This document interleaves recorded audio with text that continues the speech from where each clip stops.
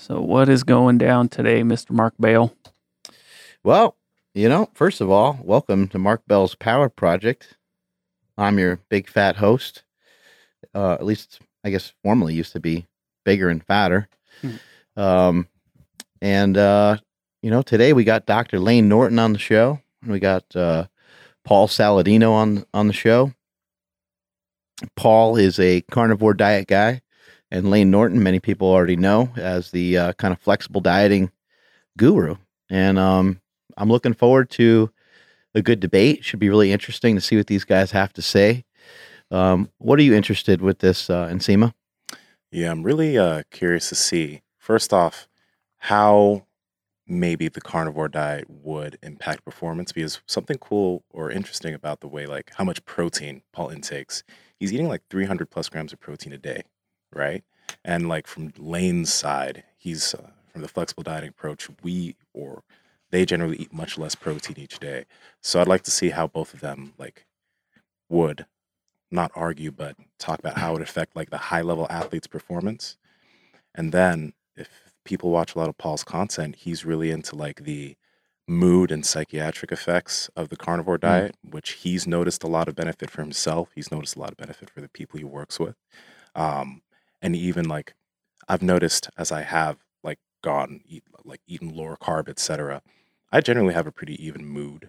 But I have noticed a pretty good benefit from that. So I wonder I don't know if there's been any research done on that. Maybe it's the ketosis aspect of it, because we talked a lot about that on here. But yeah, I'd be interested to see how they both talk about that, if there's any type of agreement or disagreement there. Yeah, I feel like for myself personally, I feel like carbs can kind of slow me down, and they can change my mood quite a bit. And when I say carbs, I'm mainly talking about the good stuff. I'm mainly talking about like pizza, donut, cookies, things like that. Yeah. I notice to be a little bit more even keel when I have potatoes and rice and things like that. It doesn't seem to harm me in any way, and it seems to help enhance performance. So I guess sometimes the question is like, why? Okay, carnivore diet sounds like a great idea, but if you don't have like stomach issues with some other foods, maybe it makes sense, because sometimes these guys end up getting pretty far into the weeds, whether it's carnivore diet or a vegetarian diet. You end up having to supplement a lot. You end up having, you got a lot of vitamins and weird shakes and different things that you start doing, and different, maybe you start, making smoothies and all kinds of weird stuff to try to get those extra nutrients. And it's like, well, why do we have to make this so hard? Can't I just like eat an apple? Mm-hmm. Can I just eat some carbs?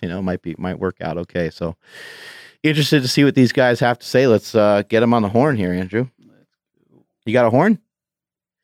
No, this podcast machine didn't come with one of those horns, so maybe it's an upgrade we can get later.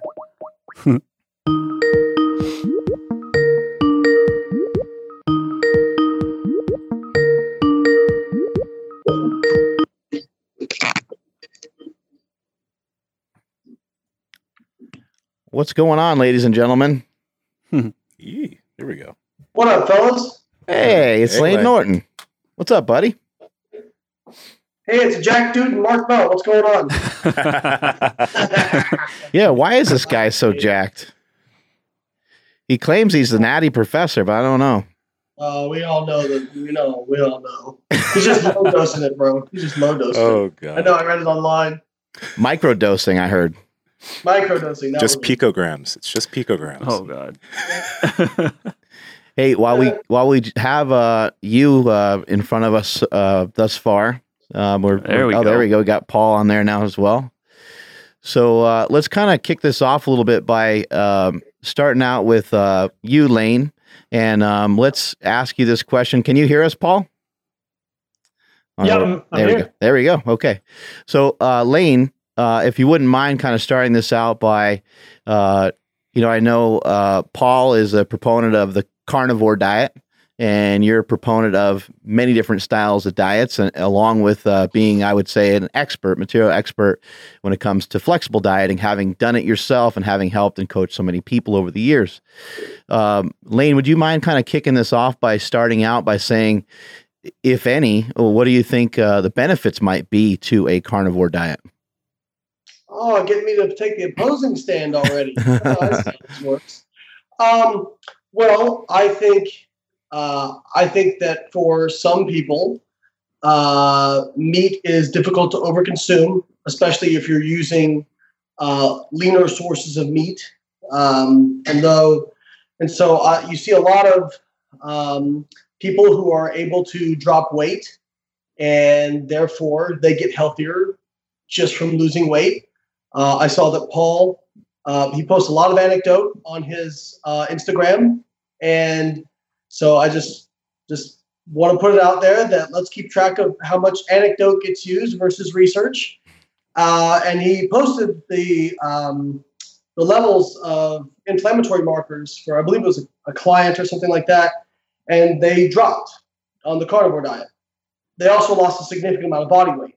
And there was a meta-analysis done by Naud in 2014, and then another one in 2017. I can't remember the name of the researcher, so I apologize in advance. They both showed that regardless of type of diet, that you could explain almost 95 to 99% of the health benefits of different diets simply from the weight loss. So if you lose weight, you get healthier. Even look at if you want to use anecdote, look at the Twinkie diet professor, Mark Haub. So Mark Haub went on an 1,800 calorie per day diet where he got all of his carbohydrate sources from junk food. All of his carbohydrate and fats were from junk food, and he did drink a few protein shakes a day, and he took a fiber supplement. All of his blood markers improved because he lost 27 pounds. His LDL got better, his HDL got better, his triglycerides got better, his insulin sensitivity improved. Now, some people, especially low carbohydrate proponents, would say that'd be impossible. There's no way you could do that eating so many refined carbohydrates, but it happened. And you see this in the literature as well. There was a study done looking at low sugar versus high sugar, and they found that when they lost the same amount of weight, same health benefits. So what I will say is that if you've tried other diets and carnivore allows you to create a calorie deficit and stick to that calorie deficit, and it's something that you find easy, and then if you can sustain it and you're not able to sustain other diets, then it probably is the best diet for you. But I'm not a real big fan of some of the extreme claims that are getting thrown around, and I think, quite frankly, are borderline dangerous. So that's my objection. I was funded by the meat, dairy, and egg industry. Those who paid for my studies. So if anybody has a bias here, it should be me. I never thought I would. I actually posted a story the other day because there was a guy who was saying that egg whites make you fat. And in the story when I talked about it, I said, now you just watch. There will be people who say vegetables are bad for you. And here we are. So I'm glad to see that my prophecy has come true. Paul, what are some of your thoughts, Paul, on flexible dieting, if you think it has any benefits? And then you can also certainly rebuttal on some of that. Yeah, so I think that I would agree with Layne that there are benefits to weight loss. And indeed, when we see people lose weight, we do see inflammatory markers improve. And I would argue that that is probably due to the benefits of caloric restriction. If we think about caloric restriction, many of the molecules that are being studied at this point and are a lot of hype, I would say, in the popular press, specifically resveratrol, mimic mechanisms that mimic caloric restriction genetically and epigenetically. And so I think that there's no argument that there are benefits to caloric restriction. The question in my mind is, are there some ways of eating which are easier to attain greater satiety and therefore easier to create a calorically restricted state or an isocaloric state in which weight can be maintained than others? And I think this gets into the sort of the carbohydrate insulin model, which surely Layne will debate, and we can talk about that. But from my perspective, a low carbohydrate or carnivorous diet is incredibly satiating. And at the risk of being accused of anecdote, I will point to a large survey that was done on Twitter. People could look, I think that the Twitter account is Nathan=1. There is a large survey there just between keto and carnivore, and I think the results were overwhelmingly that a carnivorous diet is more satiating. So And I think that people could also argue that a ketogenic diet or a low carbohydrate diet is more satiating relative to a flexible diet or a diet that has more carbohydrates. And we can point to studies, again, that would indicate that there are some benefits there. Specifically, I would point to the study from David Ludwig, which I will note for people. The title of the study is, hold on, it's coming up. It is a study in which the title of the study is The Effects of a Low Carbohydrate Diet on Energy Expenditure During Weight Loss Maintenance. It's a randomized trial, and they used 164 adults. They had 3 dietary groups, a high, a moderate, and a low carbohydrate diet for 20 weeks. The high, moderate, and low carbohydrate diets were 60, 40, and 20% respectively. And the interesting thing about the study is that it's 20 weeks. Many of the studies that have involved low carbohydrate diets have been much shorter and then subsequently criticized for lack of an adjustment period or a fat adaptation period. So when they did this study, what was interesting, what they found was that the people on the low carbohydrate diet actually burned more calories. They used doubly labeled water. The diets were isocaloric, and the protein was kept standard between the different diets. So I think that the idea here is that the macronutrients that we select to make our calories in can affect satiety and can subsequently affect the calories out. I would not disagree with a calories in, calories out model. I would not disagree that caloric restriction is beneficial or that weight loss has benefits. I would disagree that that the majority of the benefits, or perhaps I might split hairs about a 95% benefit regarding weight loss. We can talk about that. But I think that weight loss has clearly been shown to be beneficial. How we achieve the weight loss, I think, is different.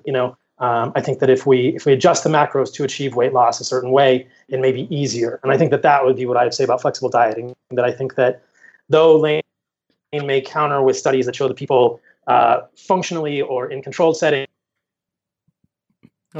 weight with different types of anyone who has tried a carnivorous diet or anyone who has actually tried a ketogenic diet would absolutely say that those are more satiating and easier to lose weight. So that's what I would say to that. That's not true. That's just not true. That's anecdote, and that's selection bias. There's people, Dom D'Agostino's sister, he said gained 30 pounds on the ketogenic diet because she overate on fat. So now, do some people find it that way? Absolutely. I will agree with you on the point that macronutrient selection can absolutely affect energy expenditure. Higher protein, higher fiber diets have been shown to have differential effects on energy expenditure. In fact, protein and fiber are about the same in terms of a TEF of about 25 to 30%, carbohydrate about 6 to 8%, fat about 2 to 3%. So yes, it does. Now, I'm so glad you brought up Ludwig's study, because this is one of my favorite studies, because it is a display in how if you torture the data enough, you can get it to show what you want it to show. So first off, doubly labeled water has never been validated for a low carbohydrate diet. And in fact, in animals, they consistently show that when they use doubly labeled water in a low carbohydrate diet versus a high carbohydrate diet, that the doubly labeled water method overestimates energy expenditure. The other thing I really want to touch on is the fact, well, there's 2 things I want to touch on. The first is they said that total daily energy expenditure was, I think it was like 400 calories per day higher in the group that was on low carbohydrate versus high carbohydrate, and then the moderate was kind of in the middle. So they show this total daily energy expenditure, but if you actually read the paper and look at the data a little bit deeper, they didn't show differences in basal metabolic rate, and they wore accelerometers and didn't show differences in physical movement. So where is that 400 calories coming from? That doesn't make sense. You could argue it's neat, but again, they're wearing accelerometers. It should pick up difference in daily movement. So that is a data artifact. And in fact, they also changed. So those groups were blinded, doubly blinded when it started. And after there was a series of experiments done. Kevin Hall talks about this. And after the groups became unblinded to the researchers, They changed how they made comparisons for their analysis. The traditional way you do it is a comparison to baseline, the beginning of the study. They started making comparisons to the end of the weight loss phase. So when they did that, they saw differences with the doubly labeled water method. When you go back and rerun the data, and researchers did this as criticism, when you go back and rerun the data and compare it to baseline, which, by the way, is exactly how they wrote it up in their proposal and then changed it later, and how they did it in like 7 out of 8 experiments, I want to say. When you go back and run it that way, there's no difference. So unless 400 calories is coming out of some magical energy system that we don't know about, that's not the case. And even if it was, there are 33 other experiments or 32 other experiments that are examining weight loss and energy expenditure based on diet composition. And when you combine those studies into a meta-analysis that was done, they show virtually no difference in weight loss or energy expenditure. And in fact, they show a small favoritism towards a fat-restricted group. Now, I will agree with Paul in what he's saying, like 26 grams of fat per day, extra fat loss with fat restriction. I don't even really worry about that because that's not that much. And it pales in comparison to what is sustainable for the individual, because that is the most important thing. What is sustainable for an individual? Again, if somebody says, hey, Layne, I tried every diet out there and, carnivore was just easy for me and I know I can stick to it and it's sustainable, knock yourself out. That's awesome. I don't understand why we have to go from that to you should only eat meat, vegetables are bad, fiber is bad, and low carb is magic. I don't see why we have to make that argument. Paul, how'd you become friends with Layne Norton here? How did oh no, you're gonna die, Layne. Oh my God, no. He just ate broccoli. How did this come to be? This matchup here. This came to be because of a post that I did about fiber. So I would like nothing more than to go down the fiber rabbit hole and discuss why fiber may not be the best thing for humans in general. So I did a post about fiber on Instagram, and Mark reposted it on his Instagram, and then someone tagged Layne. And then Layne and I had a discussion about that briefly over that post. What I would say in quick response to what Layne was just saying about the Ludwig study is that I think that this is a tricky thing, and that at this point we are getting into like these nuances of data, and it's very hard to say. I mean, has this? But that's what I do. What's that? I'm a research scientist. That's what I do. That's what I do. Right. Yeah. So has there been an errata published to this study? I mean, have they answered to these claims? Has there been more analysis to suggest that this is incorrect? I mean, this is quite a criticism of the study. I would, if you're interested in that, I would read Kevin Hall's response to that, and I think it is. I believe it is low carbohydrate. You know what? I'm going to butcher it, so I'll actually look it up. Well, if I get a free minute to look it up, and then I'll tell you. But there is a response from Kevin Hall. So if you just search Kevin Hall response Ludwig study, it should come up on Google. Right. And they kind of break it down as to those criticisms. I don't know if Ludwig has responded. I think it's been about 2 months since he put that out, so he may have, and I may have just not seen it yet. Okay. I think that what I would say, hopefully I can make an overarching argument here as we get into the carnivore space. And I think that before I talk about fiber, I'd just like to would like to give people a basic thesis around carnivore. I think that what Layne is saying is interesting, that if carnivore works for some people, that's great. Why do we need to get into the discussion about vegetables being bad and fiber being bad? I think that's sort of the meat, that's a horrible pun. I'm sorry I used it, but that is the issue. That is the crux of the issue around why carnivory is something to be considered by humans and why it is something to debate or think about at this point. And so I would like to offer a little bit of a thesis around the carnivore argument. What I would say about the carnivore diet, and what I will hopefully be able to illustrate, or what I will try to illustrate as we go through these different points, is that A carnivorous diet, that is, and the way I would define a carnivorous diet is a diet that consists of eating an animal nose to tail. It's been called a whole foods animal-based diet rather than just muscle meat. And a diet that is eating an animal nose to tail provides all the nutrients needed for a human without harmful plant compounds. And that is kind of the crux of the argument around carnivore. And I think that would be sort of the first point that Layne and I can discuss, is that there are many harmful nutrients in plants, and a carnivorous diet seeks to remove those. It seeks to find the group of foods that humans are perhaps evolved to eat most efficiently, most readily, with the highest nutrient density, to focus on those foods without the anti-nutrients, without the harmful aspects of plant foods.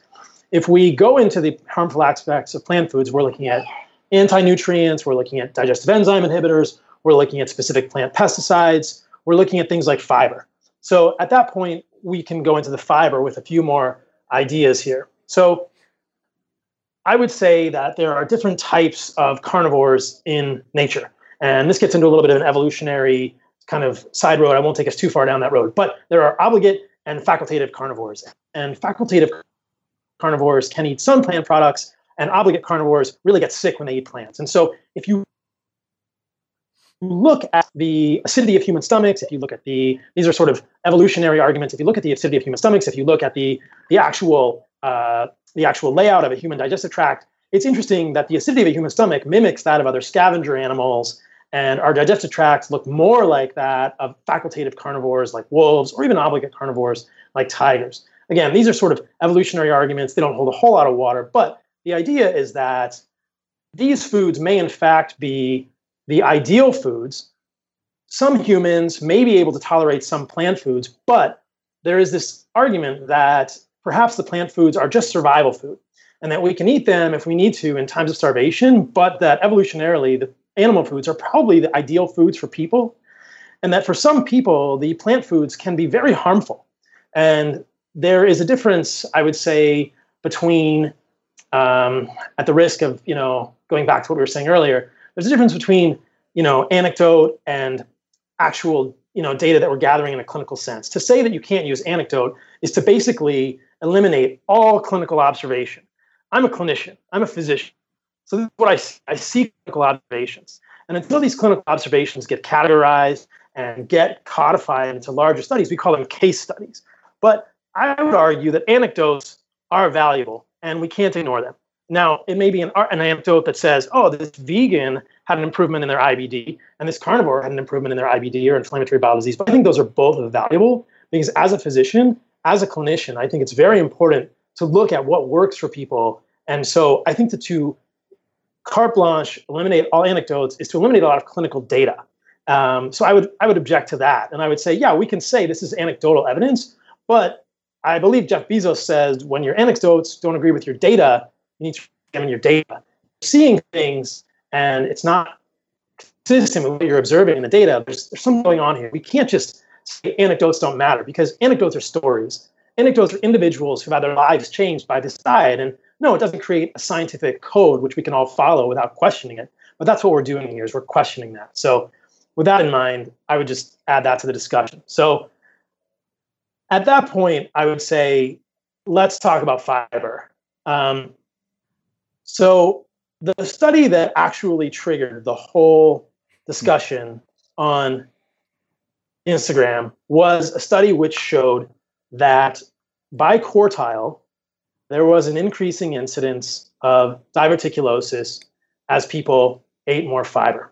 And this is an interesting thing, because for years, there has been a suspicion, or at least in the popular literature, in the popular perspective, an idea that fiber prevents diverticulosis. But that doesn't seem to be the case when you look at Asian populations, and certainly when you look at studies like this. So the name of the study is A High Fiber Diet Does Not Protect Against Asymptomatic Diverticulosis, published in Gastroenterology in 2012.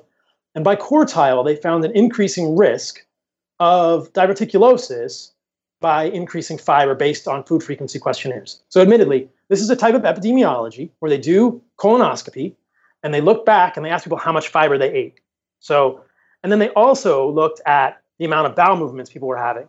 And they found that people with less bowel movements per week, less than 7, less than 7 beautiful poops had less diverticulosis than people who had greater than 15. So this sort of throws a wrench in the whole equation. This throws a wrench in the whole theory that fiber is A, protective against diverticulosis, and raises the idea that we don't really understand what's going on with diverticulosis. We can talk about sort of what people think may be causing diverticulosis, but fiber A may be not protective against diverticulosis and may actually be causing diverticulosis in some populations, which is what we started arguing about. There is much more to talk about with fiber, but I'll at least offer that and see what Layne has to say about it. Ready to go? Cool. No one poops more than Layne Norton, by the way. That is also true. No diverticulitis. Yeah. What? Do you have diverticulosis? So just to loop back, because you did ask me, the name of the response from Kevin Hall is no significant effect of dietary carbohydrate versus fat on the reduction in total energy expenditure during maintenance of lost weight, a secondary analysis. And that's available online. I didn't see a response from Ludwig. I looked for it, didn't see it, but that doesn't mean it's not out there. I just didn't see it when I did a quick glance. So I just wanted to, because you asked. Sure. Okay, so there's a lot to unpack there. The first thing I'm going to say is I'm not against anecdote. I'm not.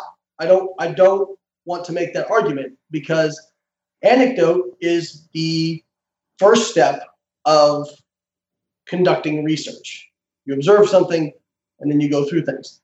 Where anecdote becomes a problem is when you only have anecdote to support a point, and if anecdote flies in the face of research that has been conducted. And I'm not going to poo-poo on correlation data either, because I did some reading into diverticulitis, and I've read in grad school. It was not my area of expertise, but what we can say is we don't really know what causes diverticulitis. I will give you that. Talking What's that? Diverticulitis or diverticulosis? We need to differentiate them. Yeah, we need to differentiate them clearly here. So we don't really know what causes either of them. The thing that you have to be careful with, and again, I'm not sure. This is not me trying to dismiss correlation data. People who eat more fiber also are going to eat more things that are going to may have a tendency to eat more things like seeds, beans, these sorts of things have been known to aggravate these conditions or possibly cause them. We don't know if they cause them. The problem with making that association is that when we don't know what causes it, it may be that it's just this particular thing that aggravates a condition that was genetic or was caused by something else, and then this is the thing that triggers it further. Because we do know if somebody has a flare-up, you don't eat high fiber during that. You eat a low residue diet. Now, regardless of that, that's only one condition. Now, it was the condition the post I commented on, but I was seeing an overall trend of anti-fiber amongst the carnivore community. And that's just one condition. If we are not meant to eat fiber, if fiber is bad for us, and you mentioned anti-nutrients, and that's true. Fiber binds to cholesterol. It can bind to iron. It can bind to other things. And that's why it's probably important for some people to make sure you eat a balanced diet where you do have some red meat, so you're getting some iron, those sorts of things. I really tried to disprove myself on this because I would rather disprove myself than have somebody else disprove what I believe, because nobody likes to look bad. So I went through a lot of the fiber data, and it's just really consistent. Now, you've only got really cohort studies, unless you're looking at studies on like constipation or those sorts of things where you can see a benefit to fiber in double-blind control trials. It reduces all-cause mortality every 10-gram increment of fiber intake in terms of cardiovascular disease, cancer, especially colon cancer, bladder cancer. And then if you get into some of the nutrients that are in fiber-containing foods like sulforaphanes and lycopenes and those sorts of things. Sulforaphane in particular, found in broccoli sprouts, has some really powerful anti-carcinogenic effects. And I think it's really, really, really, really a bad idea to suggest eliminating fiber. Now, if there is somebody who has a specific condition where fiber aggravates that, yes. But that's like saying, you know what, nobody should drink dairy because some people have lactose intolerance. That doesn't make any sense. No, people who have lactose intolerance should not drink dairy or eat dairy. But it doesn't mean it's bad for everybody. And this is the same thing with fiber. And one thing that I was really concerned about that I saw a couple claims made was the anecdotes about depression, that meat is somehow improving depression symptoms. I dug in the literature on this. There's not a lot out there, but there was one meta-analysis of 21 studies from 10 countries that actually found that higher meat intake was associated with increased incidence of depression. And increased intake of fruits, veggies, and whole grains, fish, olive oil, and dairy were associated with a decreased incidence of depression. Now, I'm not saying meat causes people to be depressed. I want to be very careful about that. That's not what I'm saying. However, if a meat-based diet was a cure or a treatment for depression, what we would not expect to see is people who have a higher incidence of meat intake have higher levels of depression. We wouldn't expect to see that. And again, when I dug into this further on depression, what you find is with regards to their diets, you just see an overall unhealthy lifestyle. Okay? So when they lose weight, if people lose weight on a carnivore diet, it would not shock me if their depression symptoms got better. That would not shock me in the slightest. But making claims that meat can help with depression, that there are specific things in meat or something about a meat-based diet, I think that's very dangerous. And quite frankly, I think it's irresponsible, to be honest. Okay, I would love to answer some of those points. We covered a lot there. So let's go back to fiber. I will answer all of those points. But I think it's important for people to understand the difference between diverticulosis and diverticulitis. Let's define what diverticulosis is. Diverticulosis is outpouching of the mucosal layer through the outpouching of the submucosal layer through the mucosal layers of the colon, creating these diverticulum, these sort of pockets, right? That is a precursor lesion to diverticulitis, which is a closed off pus pocket of the diverticulum where there's an infective process. Now, the problem with diverticulosis, the outpouching of the submucosa through the mucosal layers, is these can bleed and cause very significant lower GI bleeding, and these can also lead to the diverticulitis. Now, after the age of 50, the incidence of diverticulosis is quite common. It's a very large number. It's above 60%, I believe, after the age of 50. So diverticulosis is very common. 20 people with diverticulitis, and diverticulitis can be a really big issue for people. It can be a major stomach infection. It can cause the need for antibiotics. It can cause diverticular rupture. It can cause sepsis. It can cause the need for actual laparotomy and surgery on the gut. So the morbidity associated with this is significant. Now, let's review some of the data on fiber and diverticulosis. So this is the outpouching of the colon. So we talked about that one study, which was the first one, where by quartile, people who ate more fiber had more diverticulosis. That's the outpouching. What's interesting about this is that people who eat more fiber are generally people who have healthier behaviors. So there's really no mechanism that I think you can explain more diverticulosis with a healthier lifestyle. It's like a reverse healthy user bias. Layne mentions people might be more likely to consume seeds and beans, but those are not risk factors for diverticulosis. Those are risk factors for diverticulitis. Seeds are, not beans. Seeds are risk factors for diverticulitis because they actually occlude the aperture of the diverticulum and cause it to become a walled off space where bacteria can grow. So people eating more fiber are going to have healthier lifestyles. So you can't apply a healthy user bias to this study. So there's really no mechanism that I can understand by which people eating more fiber would get more diverticulosis unless those were correlated. Again, this is correlational data. We can't say for sure, but it's hard to even wrap your head around.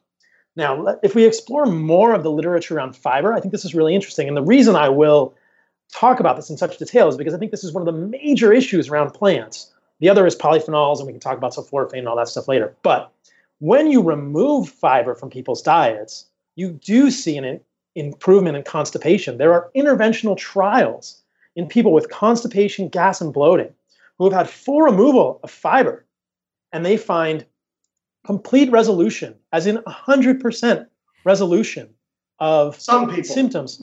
Of the symptoms in the study. No, Layne, in this study, which I will show you, the entire cohort that had fiber removed had full resolution of their symptoms. So what's going on there? I mean, this defies conventional wisdom.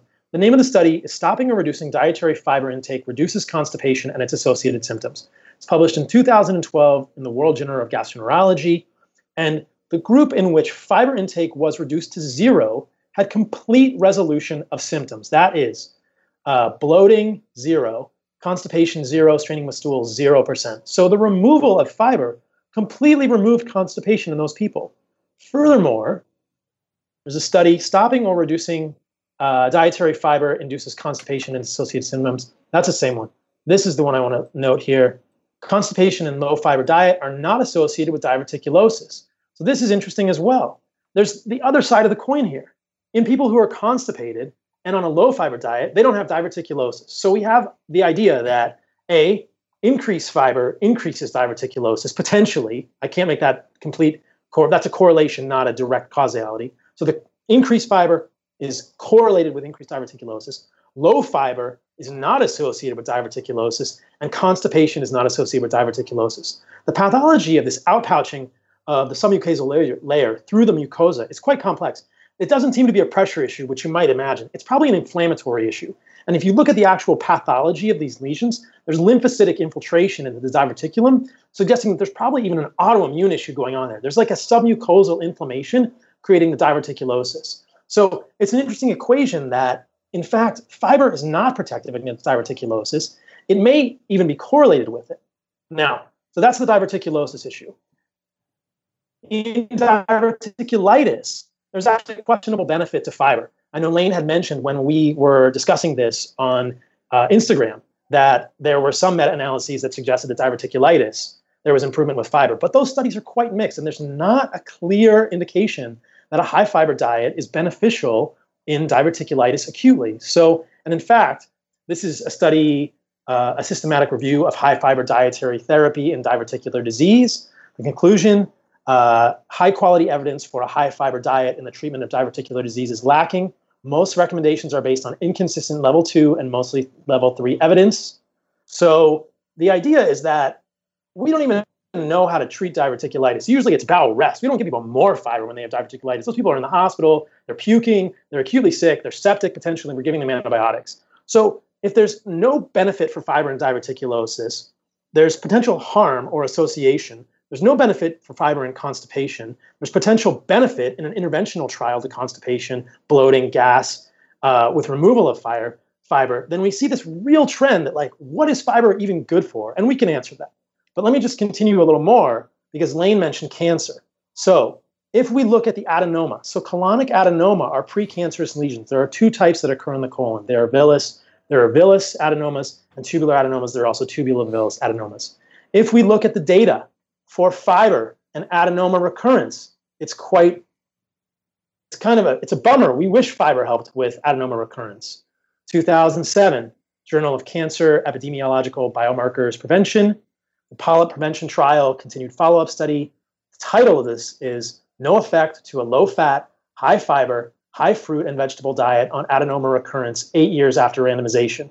So the study failed to show any effect of a low-fat, high-fiber, high-fruit and vegetable eating pattern on adenoma recurrence, which means those patterns, which are high-fruit, high-vegetable, no benefit in adenoma recurrence. People were eating high-fiber, low-fat, high-vegetable. Adenomas come back at the same rate. That means precancerous lesions recur at the same rate. Now, okay?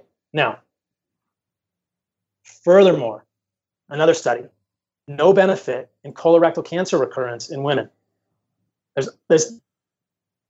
The list is incredibly long. There's a study, no benefit, addition of a cereal supplement in adenoma recurrence. No benefit, lack of high fiber, low fiber diet. Another one in adenoma recurrence. Furthermore, associated increase occurrence when combined with isfagula, which is like psyllium, so that's metamucil. And so in this trial, people, they did an intervention where they gave people metamucil, and they actually saw an increase in the recurrence of tubular adenomas in the colon. At this point, we're saying, okay, look, fiber doesn't help with diverticulosis. It might even be associated. It doesn't help with adenomas. It doesn't help with colon cancer. It might even be associated with increased adenoma. So the cancer argument, what? You're throwing your hands up, Layne. This You're 2000. 2000. Meta-analyses. The meta-analyses are very, very clear. Lancet, You're 2000. talking about adenoma recurrence. I'm talking about overall incidence of cancer in meta-analyses. Okay. Hundreds of studies and Let's talk about that. thousands of people. You're talking about isolated incidents. You're using isolated studies. Let's talk about it. You are citing epidemiology, and I am looking which you just used as well. I'm looking at smaller studies, looking at that don't have the healthy user bias. What you are citing, Layne, which I will address, is the idea. Any of the studies that show that reduction in all-cause mortality are, I would say, they are impossibly invalidated by healthy user bias, which we should cite for people. All right. Now, what Layne is citing are large meta-analyses which show that as people eat more fiber, there are better cardiovascular outcomes. However, healthy user bias is something that is impossible to control for in these studies. Healthy user bias is the idea that people have been told to eat fiber. People that eat more fiber are generally people who exercise more, smoke less, get more exercise, are out in the sun more. They have healthier behaviors. They're higher socioeconomic status. They're more likely to listen to other recommendations from their physician. So the problem is that healthy user bias is the main problem that confounds all of these epidemiologic studies, Layne. We cannot look at a meta-analysis of people with fiber and say for every 10 grams, there's a decrease in cardiovascular outcomes. That is absolute healthy user bias. That's what it shows. That's healthy user bias. You can't say that is actually a valid correlation because the reverse is also true. All of those studies that don't agree with your bias, but individual studies that agree with your bias are totally fine. Well, the thing is that when there are conflicting studies, we have to consider, are there a larger healthy user bias effect? Is there a larger healthy user bias happening? How do you explain the lack of benefit in a cereal supplement, the lack of benefit on a high fiber, low fat diet, the lack of benefit? What? That's an isolated fiber source in a specific circumstance. The other thing is, I have an interesting story for you. So yes, there can be healthy user bias. Absolutely. In fact, years ago, when a bunch of anti-meat papers came out, I argued for meat. And if you look at the data, meat is associated with colon cancer. There's a lot of association with colon cancer. When people who eat meat tend to eat less fiber, or people who eat higher meat tend to eat less fiber. One of the corrections you can do in the data is go back and correct for that difference in fiber intake. And what you see is when you correct for that, a lot of the association of meat with cancer, with colon cancer, goes away. If fiber was causative for that, why would you see that? I'm not saying fiber is causative. But you just did. I'm saying fiber doesn't benefit. I'm saying fiber doesn't benefit. I disagree with that. I'm saying there's a lack of benefit. This other study, this is the New England Journal of Medicine. I mean, these are New England Journal of Medicine studies. Dietary fiber and risk of colorectal cancer and adenoma in women, right? Our data do not support the existence of an important protective effect of dietary fiber against colorectal cancer and adenoma. What I am saying is that fiber has no benefit in adenoma recurrence, no benefit in colorectal cancer, right? Potentially harmful in the study where they added Metamucil, which is asfagula. Well, Metamucil is psyllium, but asfagula is in the same family. Now, that effect of harm was mitigated when they added calcium. We can talk about calcium in the gut as well. But generally, calcium in the gut has been found to be protective against colon cancer. That's a whole separate idea. But what I'm saying is that there is no benefit to fiber in colon cancer. What you are saying is that the data around meat and fiber, when normalized for the absence of fiber, showed no significant association. That doesn't mean that fiber is protective or that meat is causing it. And what I'm not arguing that fiber is causing cancer. I'm arguing that there's no benefit. I see fiber as basically useless filler. You could get the same thing by eating toilet paper, which is basically what it is, right? And I think that, if people want to eat fiber, if they want to eat toilet paper, if they want to eat Metamucil, they can fill their gut up, but there's no benefit to that. And the misleading part here is around the healthy use in large meta-analyses stating that people who are eating more fiber are healthier. There were a few things you said before that I'd like to address so we don't lose them as well, if I may. So you also mentioned the idea that that meat and depression. So this is pretty close to my heart, and I think that we should not gloss over this. This is, again, I would argue strongly, healthy user bias. People that eat more meat are people who are doing less healthy behaviors. We cannot control for this. We cannot control for the idea that people who are eating more meat are smoking more, exercising less, in the sun less, are doing less overall healthy behaviors. This does not mean that vegetables are healthy. It does not mean that meat is causing depression. That's absurd. These are not really useful. These are not useful studies. I'm noticing a trick here. The studies that don't agree with you aren't very useful. The healthy user bias is so strong. We have to dissect it out carefully. Now, if you said that if meat were curing depression or meat were helping depression, that we would not see this correlation. And I would argue that is completely false. That's completely wrong. Because people that eat more meat, that is nothing like a carnivorous diet. As I mentioned earlier, and perhaps I can elaborate on this, a carnivorous diet is about the idea that perhaps humans evolved to eat meat as the primary food, that plants can be survival food, but have many anti-nutrients which may be causing issues. We can't look at any diet or any series of diets or any survey of people who are eating more meat and saying that that is like a carnivorous diet, because that is nothing like a carnivorous diet. There's nothing like a carnivorous diet about eating meat plus plants. What we're talking about here is the idea that eating meats without plants may remove these plant toxins, and that the removal of the plant toxins may in fact be what is so beneficial for people. And we will argue for that, I'm sure, later ad nauseum. All right. But the meat itself being healing, sure, you can make an argument that meat is very nutrient dense. It has much higher and more bioavailable nutrients. I don't think you would disagree with that. And that the meat in an animal, if you eat nose to tail, you can't just eat the animal meat. You can't just eat the muscle meat. You have to eat the whole animal. It can provide all of the nutrients that a human needs. So there's really no benefit to vegetables would be my argument. And what we are arguing now is around the fiber issue. And I am saying there's no benefit to fiber.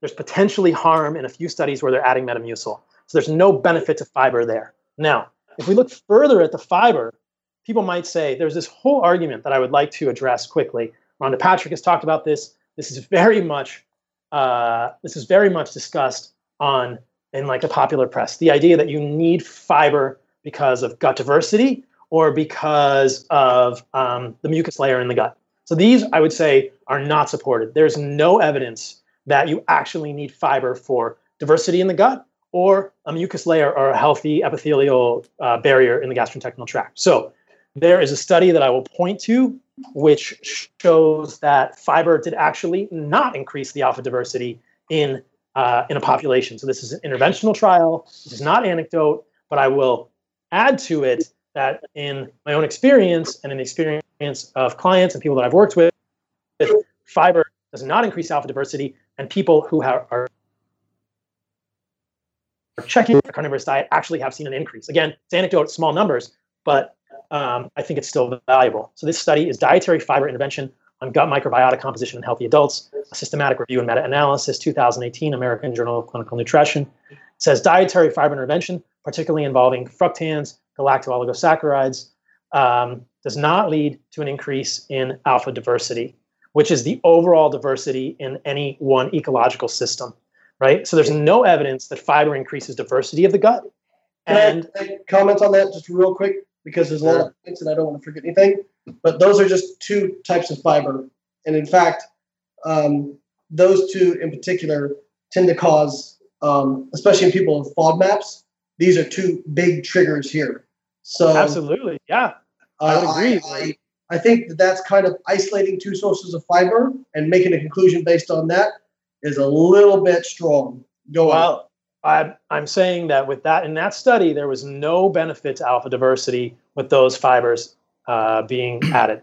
Well, I think we need more studies on this. Paul, what about the idea? What about the idea? Layne mentioned this earlier of fiber. It can it has the ability, I believe, to connect to some things and to pull some stuff out of our body, basically. What about this idea that fiber is heart healthy and can help with cholesterol? Like you see it on the boxes of cereal, and you see it on oatmeal and stuff like that. It's got the little heart on it, and it's supposed to help lower our bad cholesterol. So I think that gets into a very murky area. We can certainly talk about lipids. I would love to. I would point to a trial from the European Journal of Clinical Nutrition in 2006. It's a randomized controlled trial of dietary fiber intake on serum lipids. The conclusion is our study does not support the hypothesis that water-soluble fiber intake from oat bran reduces total and LDL cholesterol in study participants with a normal serum cholesterol. So the idea is that any reduction in LDL with fiber is going to be meager. If you look at other studies with LDL reduction, they are on the realm of 5 milligrams per deciliter. I don't think anybody's done a study where they're looking at particle number LDL reduction in fiber.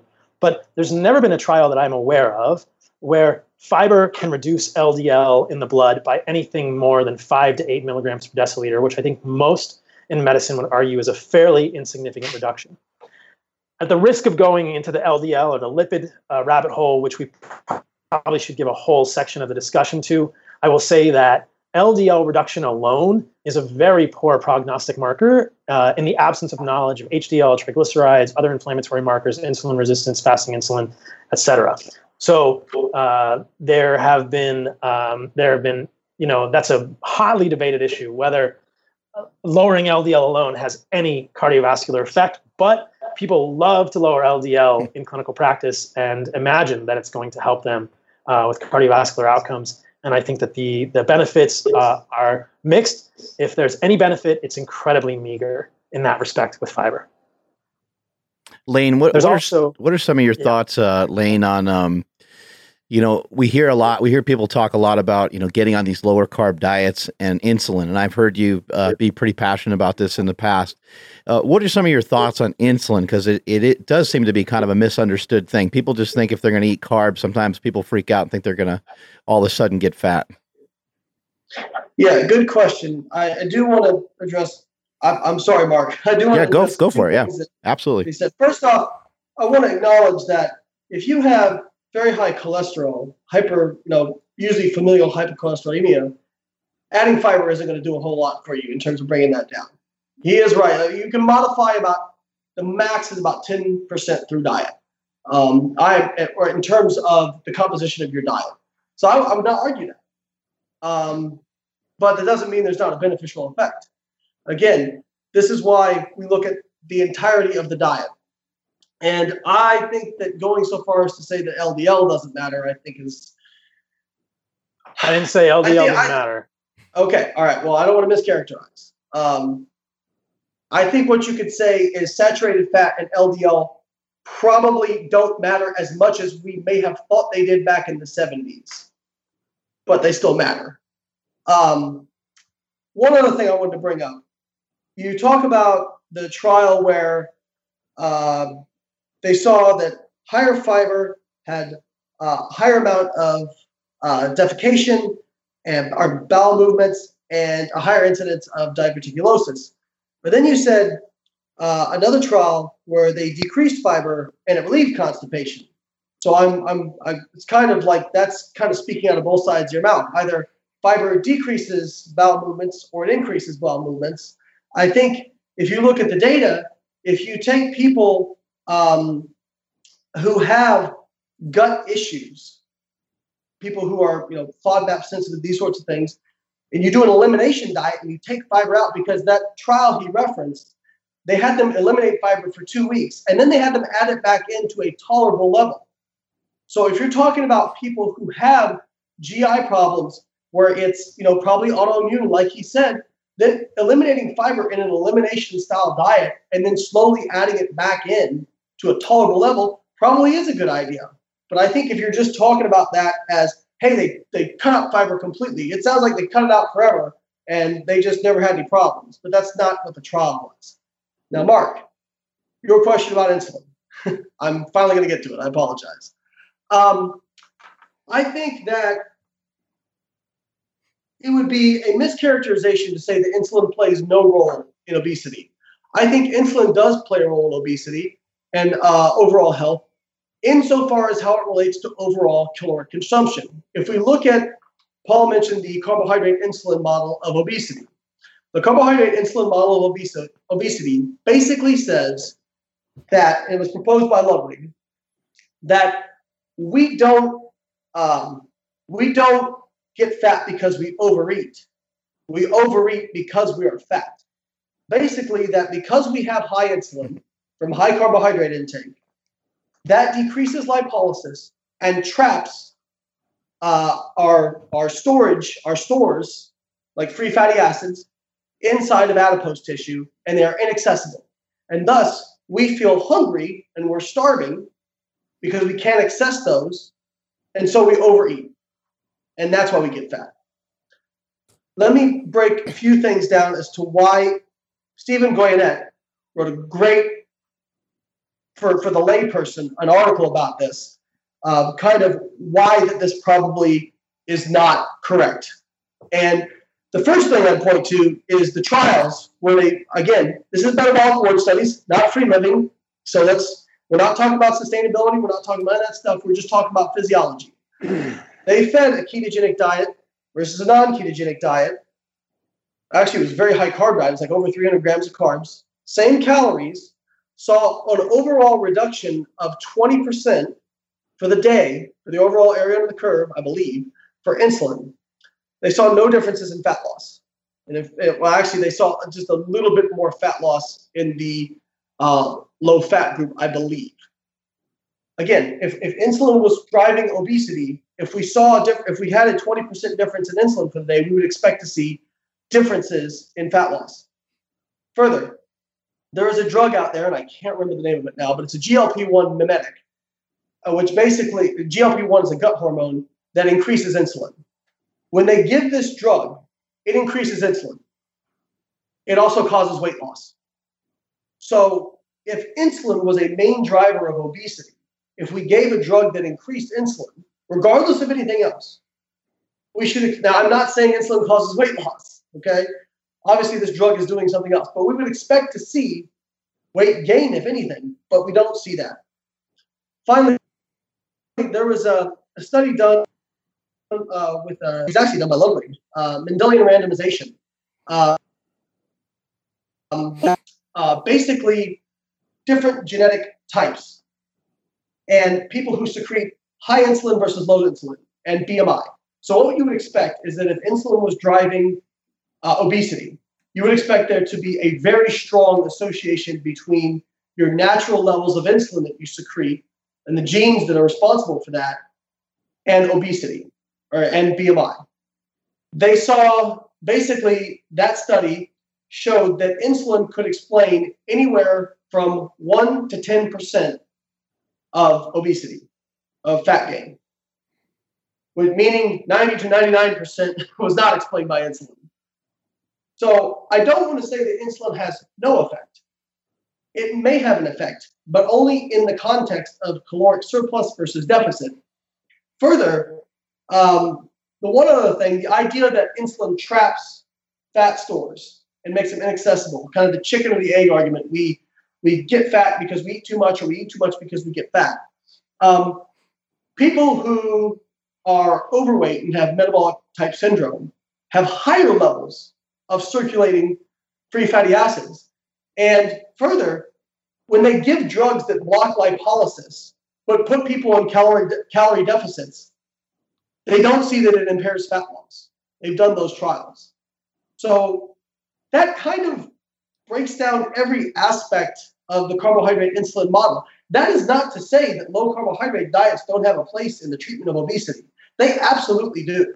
Some people do very, very well on a low carbohydrate diet. Mark, you personally said that's what you felt like you could stick to and was sustainable for you, and you enjoyed that.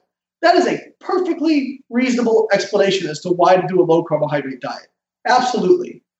But kind of the demonization of insulin as the main driver of obesity has largely been debunked.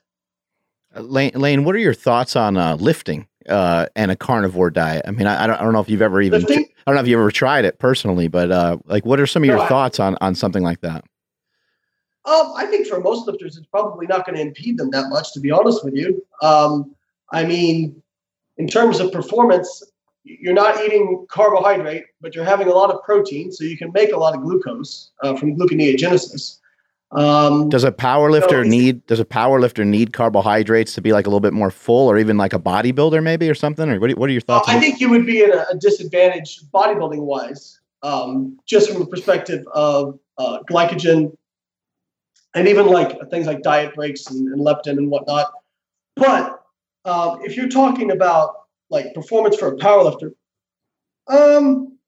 that's tough. I think maybe in a volume block where you're having much higher reps and you're approaching kind of a lactate threshold sort of thing, where you're really creating a lot of metabolic byproduct accumulation. I think maybe then you might see some differences. But in terms of like lifting a 1 rep max, I don't think it would probably matter if you were adapted to it. So yeah, I don't see it being a huge kind of a huge downside for powerlifters.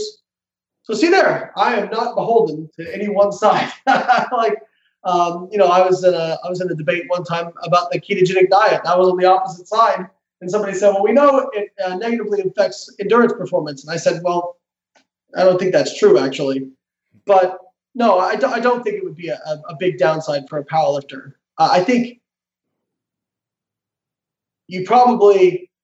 placebo is very powerful too. So just because it's placebo doesn't mean it doesn't work. So if you feel really good on something and you feel really positive about it, it probably will work pretty well. I mean, there was this, I'm going to butcher the study, but they took people who reported allergy issues. Every single person in the study got a sugar pill. And they told every single person, this is going to help your allergies. It's a drug. Not only did almost all of them report that their allergy issues got better, by physiological measurements, almost half of them did get better. So literally, that's how powerful the mind is. So again, that's why I'm not beholden to any one diet. I mean, hell, you can flexible diet and still kind of do a ketogenic diet. I mean, you can track your macros and do it. It just means that you're obviously omitting carbohydrate, but within those parameters, you can have whatever you want. So I think for the most part, find a diet that you can stick to that you enjoy. And, I'll end it there. I'm getting kind of long-winded, so I don't want to go too far. I want to give Paul a chance to talk.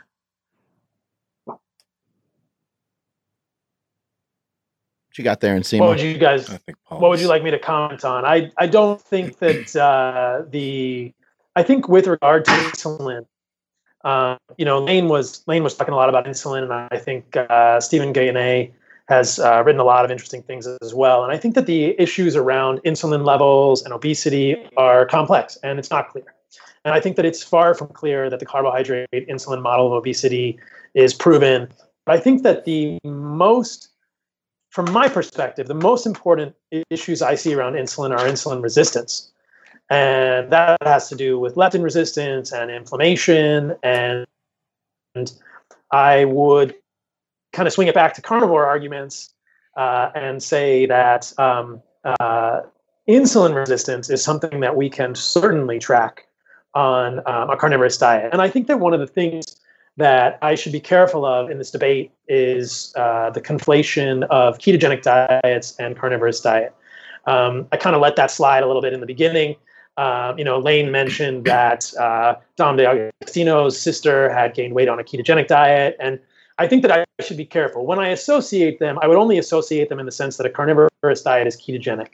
But I think that when people are eating a ketogenic diet with plants, that is a completely different animal than a carnivorous diet without plants. And as we've seen from our small survey on Twitter, a carnivorous diet is more satiating than a ketogenic diet. But I think that with regard to insulin, what we are really looking at from my perspective that is most relevant is insulin sensitivity.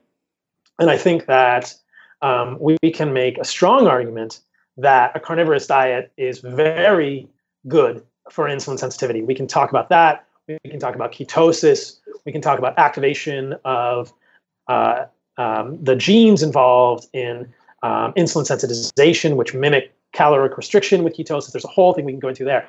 But I would say that on a carnivorous diet, there is a huge amount of evidence that you are extremely insulin sensitive. Now, there is one caveat there that depending how you're going to measure the insulin sensitivity, I would ask Layne what his fasting insulin is on a mixed diet. My fasting insulin? My fasting insulin runs about 90. Your fasting insulin is 90? Sorry. Fasting glucose. I apologize. I actually don't remember what my fasting insulin was. I know it was right smack dab in the middle of what's normal. I can't remember the exact number. Right. Well, the problem, so the thing is this, right? If we're actually looking to quantify insulin resistance, the range of insulin is from 4 to about 24. But most people would agree that that range is very poor, and that most people we want to see around 4 for their insulin. So if an insulin is in the middle of the range, I would argue that there is perhaps some insulin insensitivity there. I can't say without looking at more of Layne's markers. But what we will see on a carnivorous diet, by anecdote and by research, if you're talking about zero carbohydrates, is that fasting insulin goes way down. It's often below 4. Now, why does this matter? Insulin sensitivity correlates with many of the atherogenic profiles of lipids, looping back into that conversation. And insulin sensitivity is probably the single greatest risk factor or the single greatest determinant of the progression of atherosclerosis in the setting of LDL and many other sort of conditions. This insulin sensitivity is a huge, huge thing. Now, how do we measure it? We measure it, fasting insulin is probably the best measure unless you're doing insulin tolerance test, or excuse me, a glucose tolerance test, which is going to be a little bit more of an involved process. But in terms of day-to-day laboratory measures, we want a fasting insulin. And I would argue that from my perspective, the most relevant piece of insulin is what is the insulin sensitivity. And someone on a carnivorous diet is going to have a very high level of insulin sensitivity. And that someone on a mixed diet, I would argue, or even a ketogenic diet, depending how much and what types of foods they're eating, could have much worse insulin sensitivity. In that setting, I think things get a little bit confusing. So going back to LDL, let's talk about that a little bit. Let's talk about lipids. So I think that one of the things that people see or people get worried about on a carnivorous diet is an increase in LDL. It doesn't happen to everyone, but it happens to some people. And the point I would make there is that the LDL number in milligrams per deciliter is a very poor predictor of cardiovascular outcomes. We know that from Framingham data. And that if we actually stratify cardiovascular risk by high and low, or I should say high and low HDL, in the low HDL group, rising LDL is a risk factor, but in the high HDL group, it is not. And that is a recharacterization of the data from Framingham from 2011. And so there is this context for lipids, and there's context for LDL within the setting of insulin resistance. I would argue that HDL number, HDL triglyceride ratios are all the context which give us a sense of insulin sensitivity. We can also look at things like small dense LDL, oxidized LDL, HDL ratio, oxidized LDL, total cholesterol ratio. And what we see clinically through many anecdotes, through many lab tests, is that people on a carnivorous diet may have high LDL. They may even have an elevated LDL particle number, perhaps above 1,200 or 1,300 nanomole per liter, but they have ratios of oxidized LDL to HDL, ratios of oxidized LDL to total cholesterol, HDL to triglyceride ratios that are very favorable. And so I would argue this gets into a whole other realm of differential LDL phenotypes. But I would say that a carnivorous diet, my thesis around this would be that a carnivorous diet is actually a better lipid profile than a mixed diet in terms of insulin sensitivity measured by fasting insulin, HDL number, triglyceride number, HDL triglyceride ratio, HDL total cholesterol ratio, and small LDL, oxidized LDL, total cholesterol. So I would be curious about some of your labs, Layne, like what your HDL is, what your triglycerides are, what your oxidized LDL is, what your LDL particle number is on a mixed diet. So we're just comparing anecdote now? Or can I talk about data? I think that I'm curious what yours show. Okay. Well, my CRP was almost undetectable. It was extremely low. What was it? God, like 0.1? You measured it once? Sorry? You measured it once? Measured it once, yes. Okay. Okay. HbA1c was 5.2, I believe. And my LDL, I've always run a little bit high on the total cholesterol. My HDL was 63, so it's pretty high. And I think my LDL, I want to say, was on the high side of normal. And I can't remember the exact number. It's been sorry? Or triglycerides? Triglycerides were low. They were like, if I know we were going to compare anecdote, I would have brought this data. I think they were like in the 40s. They were low. And oxidized LDL or any of those measures, you ever check that? We didn't measure those. I would just say that I think it's valuable that we test ourselves. I mean, I'm happy to hear the data that you're showing, and I can present some data suggesting that oxidized LDL to HDL and triglyceride ratios or total cholesterol ratios are probably the best predictors of this stuff. But I think that, if we're not testing ourselves, we don't know this data, I don't know how we can really substantiate what's going on. Test ourselves, and I've always run a little bit high total cholesterol, and that's probably from the family. So even when I was 15 years old, I had to get blood work done I was taking an acne medication called Accutane, and every time I've ever gone in, I've been over 200 total cholesterol. It's always been that way. But it's only about, I think, I'm barely over the cutoff, and I didn't see the point of trying to go on statins now. What's interesting is when I had blood work done when I was competing back in 2010, my total cholesterol was down to like 170. It was much lower. My LDL was lower. I mean, again, the caloric restriction, and I was eating over 200 grams of carbohydrate a day. I wanted to bring up a point about insulin sensitivity and context. I'm glad you brought that up. How you define insulin sensitivity matters, because you can actually argue that the ketogenic diet or a meat-only diet is worse for insulin sensitivity if you define it by an oral glucose tolerance test. Only if that oral glucose tolerance test is administered immediately. What you see in that setting is that. Agree, but I'm so saying, this is the nuance, and I will not let you off the hook with that one.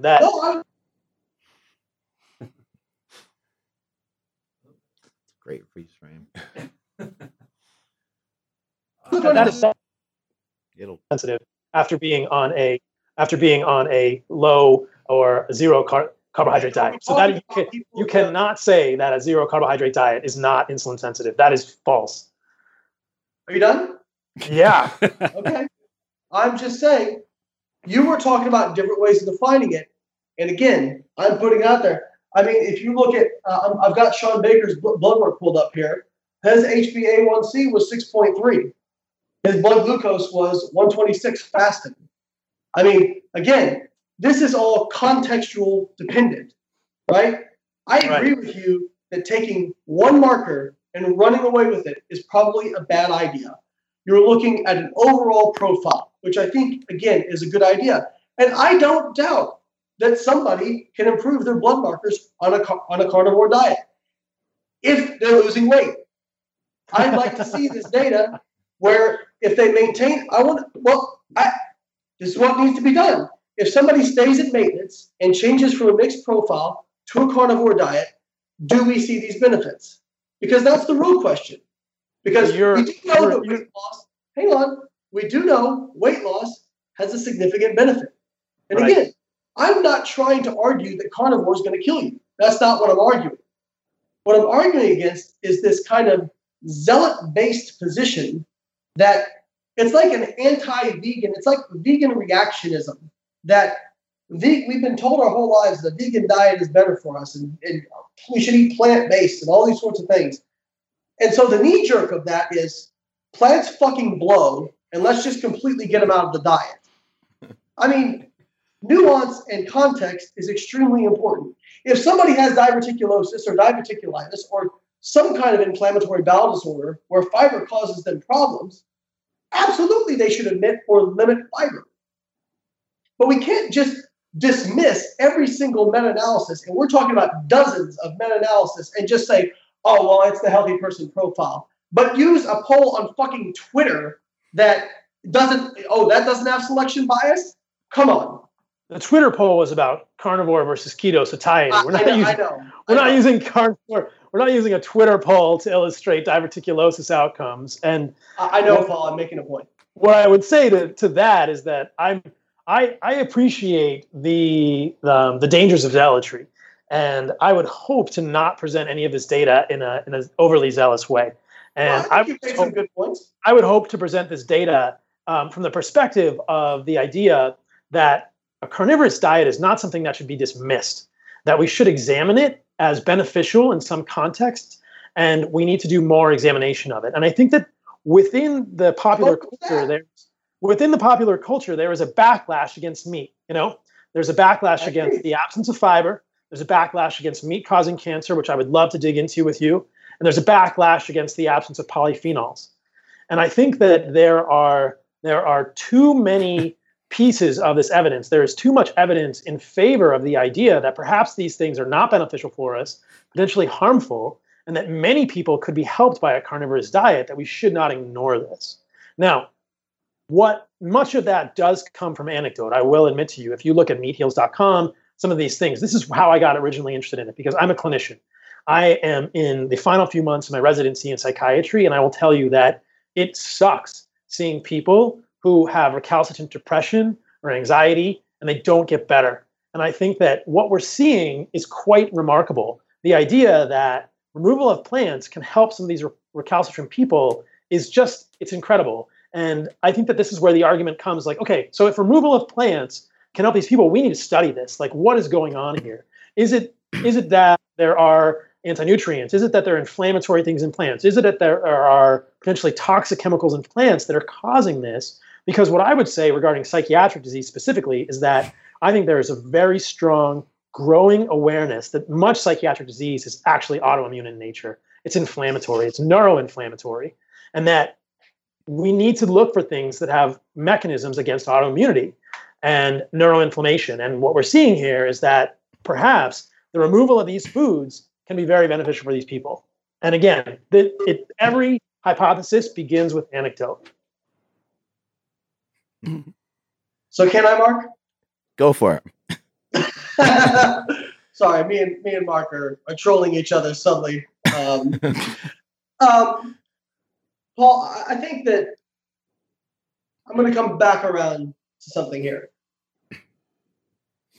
I don't think I have ever said that the carnivore diet is shit and no one should do it. I don't believe those words have ever come out of my mouth or I've ever typed them. So I don't want to be characterized as that being my position. I'm not saying you were doing that, but I think some people will take it that way. Again, and I do think it is important to question fundamental beliefs. I do. I think it's also important to exercise extreme caution before recommending to people things that at best may not work, or sorry, not at best, may not work, but also may do harm. Again, I would expect to see differences in, trying to figure out how I'm going to frame this. You cannot just dismiss the meta-analyses. Another point I wanted to bring up that I did not bring up was the production of short-chain fatty acids in the gut from fiber production, which have been shown to have beneficial effects. I would love to talk about it. Please, Perfect. Let's talk about it. Perfect. Beneficial effects on insulin sensitivity and a whole host of other markers, obesity, those sorts of things. We don't know a lot about the gut microbiome. We know if you change your diet, it changes the gut microbiome. Those are some of the things we know. There's been some short-term studies that have seen that if you have high saturated fat intake, those can actually lead to production of compounds in the gut that may be toxic to some gut microbiota. Again, like what? We don't know whether or not what compounds are you referring to? What study is that?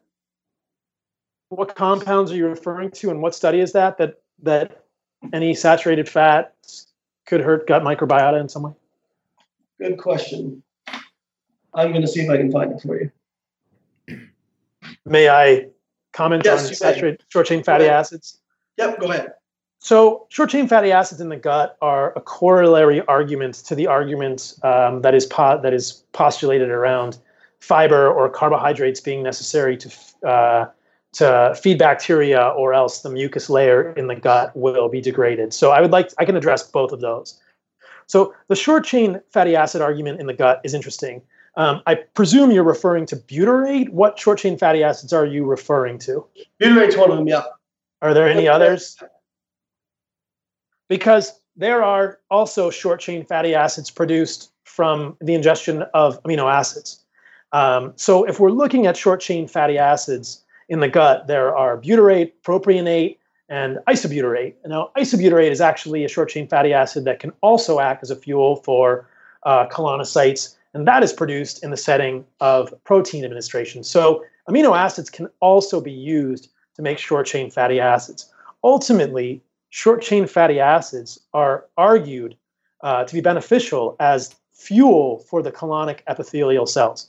Now, in the setting of a ketogenic diet, and I will use the term ketogenic loosely, I should say in the setting of a carnivorous diet, ketones are circulating in the body and in the blood, and those ketones can be used directly by the gut epithelium for fuel. So the question is, I think that the short-chain fatty acid argument is a little bit confusing and not fully fleshed out, because you can make short-chain fatty acids on a carnivorous diet. You make different short-chain fatty acids than you do from carbohydrates. You make isobutyric acid rather than butyric acid. And circulating ketones can also act as fuel for the colonic epithelial cells. So I don't see any problem in a carnivorous diet for colonic epithelial cells. I'll also comment briefly. I said it's not fleshed out because people are saying short-chain fatty acids are needed for gut epithelium and you can't make butyrate. My argument is that there are plenty of other short-chain fatty acids that you can. I am fleshing it out right now. Watch me flesh it out. Ketones can be used. Well, I was just commenting on obesity and also insulin and glucose control as well. Sorry, go ahead. Yeah. So the study, let's just note this for people because I think it'll be interesting. The study that people discuss when they are criticizing the idea that carbohydrates are needed for a gut mucus layer is often quoted. It was quoted by Rhonda Patrick on Joe Rogan. It's quoted by Stephen Gundry. It's widely misunderstood. So the title of the study is "A Dietary Fiber-Deprived Gut Microbiota Degrades the Colonic Mucus Barrier and Enhances Pathogen Susceptibility." The title sounds pretty bad. It's from Cell in 2016. But if you read the paper, the problem is this. This is done in gnotobiotic mice. So these are mice that are raised without a gut microbiome, and they are infused with what they call a synthetic human gut microbiota composed of 14 species of bacteria that are carbohydrate dependent and carbohydrate liking bacteria. So this model, I would take issue with the model here and say that, first of all, they're using it, it's in mice. What model would you have used? I think that for this, we need to use a human model, and there's no way to replicate a human microbiome in a mouse necessarily. So this is a pretty tricky. How would you show the study? I think we need to have better models for leaky gut, because what they're actually looking at here is mucus barrier integrity, actually epithelial and mucus barrier integrity in the gut. So we don't have the models. We don't have the metrics to look at the gut. We can go into that if people want to talk about leaky gut and the idea of tight junction opening and colonic or GI epithelial hyperpermeability. But we don't have great models for that. We don't have great metrics. All I'm saying is that I think that the validity of the study is questionable in the fact that they are using gnotobiotic mice with a synthetic human microbiome with 14 species that are carbohydrate loving. And then they take the carbohydrate liking bacteria and they deprive it of carbohydrates in the mice. What do they see? They see reduction of the mucus layer, but they note in the paper that there is no associated histopathologic difference. So that to me is quite an issue. Like they're saying that the mucus gets smaller in this synthetic microbiome that is deprived of carbohydrate, but there's no histopathologic changes in these animals, suggesting what's the hoopla? The reason I point this out is because I want people to know where all of this sort of this talk about needing fiber, needing carbohydrates for a mucus barrier comes from. I think there's no evidence to support this in real life. And what we see in clinical practice, again, it's anecdote, is that people who deprive fiber, who deprive carbohydrates, or I should say people who don't eat fiber or carbohydrates, still have a gut microbiome. There are still bacteria in the gut. I tested myself, tested other people. We've looked at diversity of people. They're still there. The gut bacteria are there. They're still in the proper populations. The diversity can even increase. And we don't actually see problems with mucosal or epithelial barrier integrity in these people. So I would say that the short chain fatty acid argument really doesn't hold a lot of water for me, nor does this argument that you need carbohydrates or fiber to create a healthy mucus layer. So I want to understand your position. So because the studies have shortcomings, we should dismiss them. Because the studies have shortcomings, we should not preach them like they are canon, as people are doing. Okay. So I think the first thing I want to talk about with regards to that is the definition of the word need. Okay. Definition of the word meat? Need. Like you need fiber, you need carbohydrate, that sort of thing. Okay. I don't I don't think you need fiber or carbohydrate, depending on what you term need. Do I think you're going to fall over dead tomorrow if you don't eat fiber or carbohydrate? No. Tuesday? No. Next week? No. Next month? No. Next year? No. Decades? I mean, that's, again, it's impossible to do a double-blind, placebo-controlled study on this. That sounds that's a hypothesis, right? And I don't know what you're basing that on. Sure. You're everything's a hypothesis because nothing is. But what are you basing that hypothesis on? What are you basing the hypothesis that fiber may be needed long-term on? What evidence do we have to suggest that may be the case? What I'm saying is, if you again look at the meta-analyses that you're about to dismiss, that I'm going to cite, the healthy user bias ones that are irrevocably damned by healthy user bias. Yeah, those. Okay, keep going. Yep, but are superseded by Twitter. So those studies, when you look at the fact that you have consistency. I mean, again, this isn't like, okay, it's a rogue study or a rogue meta-analysis or a rogue couple of meta-analyses. It's very consistent. And so when you look at that, and you look at what tends to make up all those things, when you start to control for various co-founders, fiber seems to have a protective effect on cardiovascular disease and cancer. I disagree. Okay, well, you can disagree. And I would say again, I'm not going to sit here and recommend that people omit fiber. Am I going to sit here and tell people that they need fiber to live? No, because you don't. The human body is extraordinarily resilient. Just like you probably don't need meat to live. But do I think eating meat is a good idea? Absolutely. I think meat's great. I eat more meat than is recommended by the American Dietetic Association. So again, I think context is important. I mean, I can go through and we can dismiss every single study that's ever been made if we pick out enough points. Again, hang on. I appreciate your patience. So we can go to any study and we can go back and forth about why we need to dismiss it. I don't think any study should be dismissed. I think we need to look at how it's designed, what it's examining, and we need to look at the overall context of what does the overall data say, which is why I default to meta-analyses, because they are the gold standard for looking at what the overall arching theme of the data says. You're right. There's a lot of things we don't know. But what we do know is that people who eat higher fiber tend to die older. We do know that. Okay? And that's even with them controlling some co-founders as well. So I'll comment on that, yeah. Okay. Well, healthy user bias. Okay. Well, maybe. But that's the data we have. And if you want to place your value on anecdote, and again, if somebody has a GI issue, specific circumstance, everything is tools in a tool belt. And I think it's very important to never just toss out a tool. Everything is tools in the tool belt. Now I'll use my screwdriver a lot more than I use my power drill. But I still get my power drill if I need it. Okay, so it doesn't surprise me that some people with extreme GI problems do really well on what's essentially an elimination diet. That doesn't surprise me. But that doesn't mean that everybody should do that.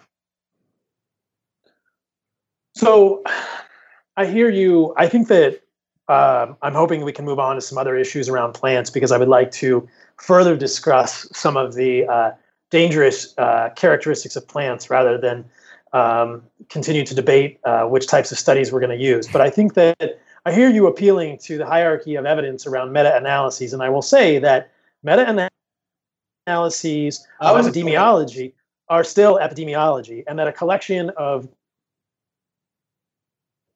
these that are subject to healthy user bias is still subject to healthy user bias. I think that if you have a collection of studies that are all confounded by the idea that people who eat more fiber have other healthy behaviors, then they're all going to show the same thing, right? And what I'm pointing out is that there are many studies that show the reverse. That there are studies with fiber that show increased diverticulosis. There are studies that show no improvement in colon cancer. There are studies that show no improvement with fiber supplements, no improvement with vegetables. And there are studies that show negative outcomes with asphagola, which is like psyllium. There are studies which show no real improvement with lipids. There are studies which show no real improvement with satiety. There are studies which show some improvement with satiety. What I'm saying is that there is no evidence that fiber is beneficial at all. If you are appealing to epidemiology, around the studies that show that fiber has better outcomes long term, I would say that people should study the behaviors that people in those studies do who eat more fiber and do more of those things. And ultimately, I think you're right. We shouldn't disregard those studies. But when we can come up with a reasonable hypothesis for why that may be and why a bias may be present, we need to consider that as well. And that is why I think, obviously, I'm arguing for a carnivorous diet, and I am saying that you cannot, I would say that in my opinion, and we'll let everyone listening to this decide, epidemiology studies that are probably confounded by healthy user bias around fiber and outcomes are not strong enough to make me think that it's important to include in the diet. And then furthermore, there's all these other issues which may have problems. And then there's the other issue that clinically what we see, and you're noting this is true, anecdotally, for many people with GI issues, removal of fiber is a miracle cure. So if people are listening to this and they have constipation or diarrhea, I said miracle cure and you're freaking out. It's very beneficial. I'm so triggered right now. What's that? I'm so triggered right now. Don't worry. We can have a session afterward. Clinically what we see, if people are listening to this and they have constipation, bloating, gas, try removing fiber and watch what happens. If people have small intestinal bacterial overgrowth, remove fiber and watch what happens. It will resolve. These things resolve without fiber, and that is a clinical piece of information that is anecdotal, but it is clinical data that we cannot ignore. And that is something that I'm saying about fiber. I think that we have beat fiber to death, however. Let's move on to something else. Let's talk about. So my girlfriend is in the other room over there, and we know that if she eats less than 15 grams of fiber a day, she can't shit. That is in the context. There's your anecdote. Okay. She gets constipated. That is in the context of a mixed diet, right? Not in the context. Of a carnivorous diet. Elimination only works if you're eating only meat. Okay. I'm kind of all right. And if you were going to dismiss epidemiology, you probably shouldn't have started off the debate with an epidemiology reference, just for future reference for debate. I'm not dismissing epidemiology. I'm saying that when we are using epidemiology, we should look for bias and look for things that may be confounded. You're always going to find it because it's always there. That's an inherent law of studies. It's just always bias. But that doesn't mean you ignore it, Layne. I agree. Hey, yeah. Paul, I'd be curious because if being a listener, that's I didn't want to cut you guys off because there's a lot of good stuff going on here. But I'd be curious because if I was someone listening in, I know, Paul, you would say it's not a pure carnivorous diet if you do have a little bit of fiber and a little bit of vegetables. But if I'm listening to this and I hear, okay, well, fiber apparently isn't necessarily absolutely necessary, right? Is what you're saying, but at the same time, why wouldn't I just go eat meat, go carnivorous, but also keep a little bit of fiber in my diet and not totally get rid of it? What would be the use of absolutely getting rid of all fiber whatsoever? So this gets into the idea of a carnivorous diet, right? In order to eat a carnivorous diet, you're going to eliminate all fiber. Have to, yes. And that's the idea that to understand what a carnivorous diet is, you have to do a carnivorous diet, right? A carnivorous diet is not eating meat and vegetables. And this gets into something which we haven't talked at all about, which is the large body of data around potentially toxic and clearly toxic compounds in plants. So the idea around a carnivorous diet is that removing plants is a benefit because of all of the negative things in plants, all the toxins, all the digestive enzyme inhibitors, et cetera, which we should probably elaborate on. The removal of fiber is one of the side effects of that. And what we are illustrating over the last amount of time is the fact that, in my perspective, the removal of fiber, not harmful in any way, shape, or form for people, and in some clinical conditions, quite helpful. Does that make sense? Does that answer your question? It makes sense. So, I mean, then what are the toxic and dangerous effects of these, some vegetables, et cetera, that you haven't talked about yet? Like, can we go deeper on that? Yeah, we can absolutely go deeper. And then we can talk about toxic compounds in meat. I would love to talk about that. We should definitely talk about both. So I will note that before you cook it, Layne, meat doesn't have any toxic compounds that I'm aware of, but we can debate that. Okay, we'll debate it. Heme iron. Let's talk about heme iron. I would love to talk about heme iron, but first let's talk about plants. But can be converted to a carcinogenic compound. Go ahead. Yep. Only in the context of calcium deficiency in rats and N-nitroso compounds from nitrates, but we'll talk about that. I think that heme iron is a fantastic thing for people who want to actually absorb iron and use it to make red blood cells so we can live. So let's talk about plant toxins, right? Let's talk about how toxic plants are. Now, the overarching perspective here is, I think, quite interesting from the perspective of evolution. Plants do not exist to feed humans. Plants have their own agenda. This is anthropomorphization, but indulge me. Plants exist to move their DNA forward evolutionarily. They do not exist to feed humans. Kale doesn't give a shit. How are animals different than that? The animals are completely the same as that. But plants are looking out for themselves. Plants can't move. They can't defend themselves. So what they have done is evolve myriad pesticides and toxins to defend against rodents, insects, herbivores, and other people, or humans, or whoever wants to eat them. Now, this list is long. It is exhaustive. The first thing I would do is refer people to an article from Bruce Ames, who was actually Rhonda Patrick's mentor when she was in graduate school, I believe. And the title of this article is Dietary Pesticides, 99.9% All Natural. What Bruce Ames notes in this article is that plants have so many toxins that have never been characterized and that have either been shown to be harmful in rodents or just never even looked at to be characterized in humans, and that the majority of what we take in terms of pesticides are from plants. There are thousands. And if you look at the biochemical complexity of plants, it is incredible. It's overwhelming. There's a chart on the second page, 49 natural pesticides and metabolites found in cabbage, 49 molecules. How many of them are characterized in humans? 3. We don't even know what these molecules do. The idea is that plants are evolving chemicals which are meant to hurt animals which consume them, or else the plant would get consumed. If this were Willy Wonka's chocolate factory and you could just run around eating whatever you want and it all tasted great, and I guess the metaphor is breaking down because it all has sugar. But let me just finish the thought. If plants were like, candy cane lollipops and you could just go eat them all, there would be no plants left on the earth, right? Plants have to be in this constant warfare with herbivores and with animals that eat them. And so plants have tons and tons of pesticides. They're not characterized. We don't know what they do. The first one on this list, let's just talk about this one because it goes back to what Layne was saying about sulforaphane, which I would love to talk about.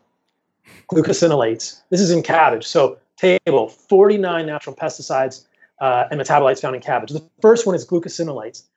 Glucosinolates are like glucoraphanin, which is the precursor to sulforaphane. So the way that sulforaphane gets made is when myrosinase in the plant combines with sulforaphane when the plant is chewed.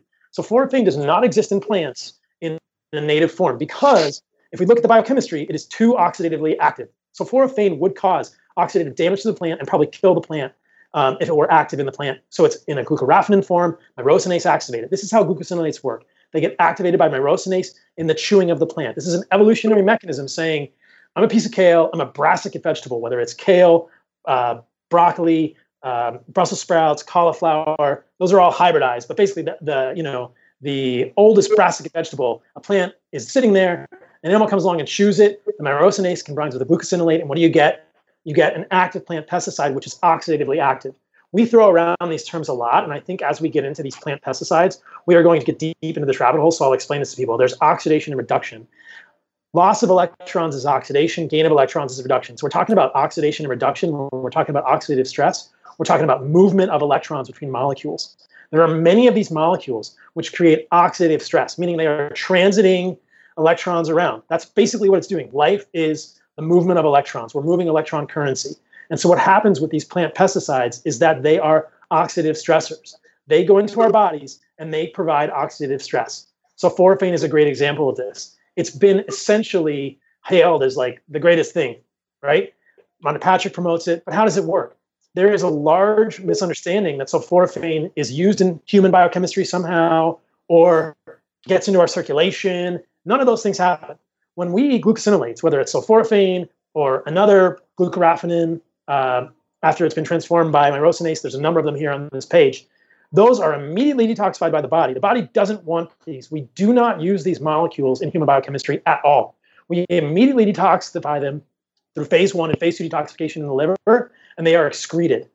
The only potential benefit to these compounds is hormesis, which is a philosophical idea that potentially a small amount of a toxin could result in increased enzymatic systems like the NRF2 system and increased glutathione. So what's been shown around sulforaphane is that when you ingest some sulforaphane, you may get induction of NRF2 and you may get increased glutathione. Glutathione is an endogenous antioxidant. That is something we make on our own. So sulforaphane is not doing anything in the human body that we cannot do on our own.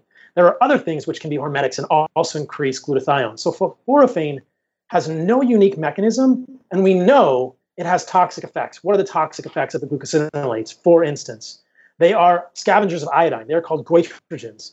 If you eat enough broccoli sprouts, you can easily become iodine deficient. So there's this idea, like this is what the plant is doing. It wants to inhibit iodine absorption in your gut. It's going to bind up the iodine. You're not going to have enough, and the plant is preventing the animal from reproducing. So this is an example that I'm illustrating around this. There are many of these compounds. This is just the glucosinolates.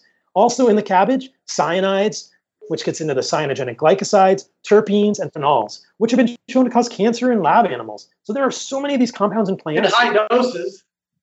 Absolutely. Have they been studied in humans? No. We don't even look at these in humans. We don't know what these are doing.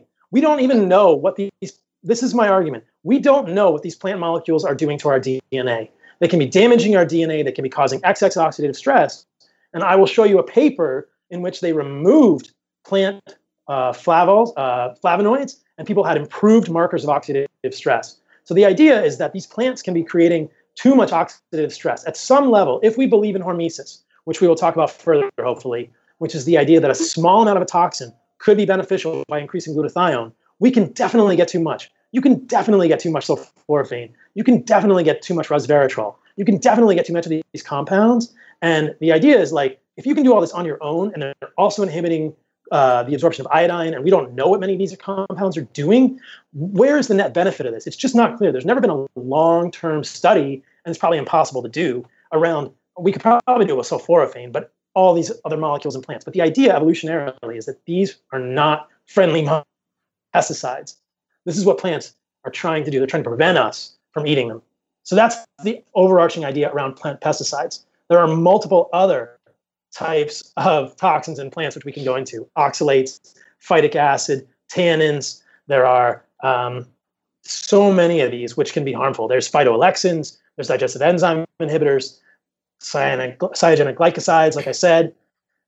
It's huge. The list is huge, and there's some evidence that these can actually be directly harmful to humans. So the idea is that plants don't give a shit about humans. They're basically trying to kill anyone. Plants don't want you to eat them. They don't want us to eat them. They never want us to eat them. If we can tolerate them, which may be genetic variability between humans, then perhaps we can tolerate a small amount. But ultimately, the question is there any net benefit? I would argue no. And there's probably a net detriment, which is the idea around a carnivorous diet. How do you feel when you remove all the plants? How do you feel when you remove all of these anti-nutrients and toxic compounds? What do you think, Layne? I think all this discussion of feelings is so important. Well, I think biomarkers look. You want an objective endpoint? Sure. How's your insulin sensitivity? How's your neuroinflammation? Let's check your IL-6. Let's check your microglial activation in your brain. Sure, let's do all that. Okay. Feel your feelings, Layne. Feel your feelings. Sure, I'm happy to get my blood work done. So, first thing, it's a very interesting argument of a defense mechanism. I feel like it would bear more weight if humankind wasn't not continuing to grow and prosper and reproduce over the course of millennia. Hang on, you had a really long diatribe, so let me do my thing. Animals, bro, don't want us to eat them either. So again, the animals care about themselves. And if you look at animals that have effective defense systems that are involved in, be it poisoning or those sorts of things, it's a very quick response. Like you eat it and you die. It's not something that, us plants, they ate me, but you know what? They're gonna stop eating us in about 70 years. Oh, well, that didn't work. Maybe in 10,000 millennia they'll be able to stop eating us because we're slowly poisoning them. That seems like a really poor evolutionary mechanism, to be honest with you. So the other thing I would like to talk about is spend a lot of time pointing out specific compounds in these plants that when you put them on petri dishes or you put them in really high doses, you can cause problems. First off, that I know of, no pesticides have been natural pesticides have been shown up in plants in amounts that actually cause problems in humans. But polyaromatic hydrocarbons, heterocyclic amines, and heme iron has all been shown to contribute to carcinogenesis. Love to talk about it. Again, now, I never thought I would have to take like a semi-anti-meat position. It's so weird. So I don't want to say that meat is going to give you cancer. I think if you eat a lot of charred meat, it's probably a really bad idea. I think if you eat meat cooked at high temperatures, it's a bad idea because they have increased formation of these products, which have been shown that they do damage your DNA and they contribute to carcinogenesis. And even you mentioned that meat does not have, when it's uncooked, does not have any carcinogenic compounds in it. But that's not true if you consider the meta-analyses. Oh my God, meta-analyses looking at heme iron and the progression of cancer. Now, I want to be very clear. Heme iron is the most absorbable form of iron.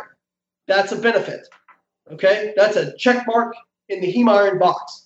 And I think one of the things I really try to emphasize to people is this very uncomfortable fact that, here's my feelings, I feel to be true, that there probably isn't one best diet for everybody. I know that's a crazy thing to say, but there probably is. If there's one diet for heart disease, it might be worse for cancer. If there's one diet that's better for diverticulitis, it might be worse for heart disease. We don't. The fact is, I would disagree with that. What's that? I would disagree with that. Okay, well, you can. So, thinking that there's going to be one diet that's just going to fix all of our problems and be perfect for everything, I think is fool's errand. Do I think there are specific circumstances when an elimination diet, even, I think you could get the benefits from carnivore by doing some other things as well. But sure, do I think an all-meat diet could have some benefits? Sure. But you can't say that there's absolutely no downside to eating meat because that's just not true based on the data. Okay, well, we can talk. We should enumerate the things that you think are the downsides to eating meat, and we can address those rather than making let's hear your spiel on polyaromatic hydrocarbons, heterocyclic amines, and heme iron. Okay, yeah, great. I'd love to talk about it. So I think that's basically like no one is forcing anyone to char their meat, right? So Agreed. But cooked at high temperatures too. That is completely able to be mitigated by sous vide, by the way that you cook your meat. That is high totally temperatures too. avoidable. It's important to note that high temperatures will cause formation of some of these compounds as well. Without charring. Right. So the study that I looked at for heterocyclic amines, heterocyclic aromatic amine intake increases colorectal adenoma risk. Findings from a prospective European cohort study. I am not arguing that charred meat or HCAs or polycyclic aromatic hydrocarbons are healthy, right? But I would argue that our body, A, has an ability to deal with these through the same pathway that we deal with other things, which can be hormetics. So heterocyclic amines, polycyclic aromatic hydrocarbons also activate NRF2 pathway. So these act through the same mechanism that potential plant hormetics activate. So our body has the ability to use these to upregulate NRF2, to detoxify. You can methylate them and get rid of them. Now, in this study, what was interesting was that the only significant association in adenoma was for strongly or extremely browned meat. So there is a clear level here. I think that you can cook your meat at high temperature for a small amount of time. Should you char every steak? No. Should you eat a bunch of burned meat? No. This is not a good idea. But there is a clear dose response curve here, and it's only in the highest levels that the adenoma trend was statistically significant in this study. So I would say, number one, think about how you're cooking your meat. Do sous vide. Don't cook it in the pan for a long time. Don't do a lot of browning or burning. Just be smart about it, right? This is completely avoidable. And then secondarily, know that your body has mechanisms to deal with these. We've probably been having some heterocyclic amines and polycyclic aromatic hydrocarbons for all of our evolution. And we have mechanisms, in fact, the same mechanisms that we use for hermetic mechanisms, for hormesis around other things that are toxic, the NRF2. So those mechanisms work for meat, just not for plants. Well, it's a different argument, right? So what I was saying with that was that we can detoxify some of those things, but broccoli sprouts is just giving you a bunch of toxins. What you are saying is that heterocyclic amine is toxic. And what I am saying is that sulforaphane is a toxin, and that we have the ability to deal with small amounts of both of them. They are detoxified through the same mechanism as the NRF2 pathway in the liver, right? They are both toxins. We get exposed to some, but you can choose to not get exposed to any sulforaphane. Why does sulforaphane not show up as a risk factor for cancer when they analyze these studies? If you want to get into all the sulforaphane literature, we can get into that, but I'll finish with these first, right? Okay. Happy to look at that stuff. So the thing is this: heterocyclic amine, polycyclic aromatic hydrocarbons. Think about how you cook your meat. Just think about how you cook your meat. Be smart. Do sous vide. You can avoid these.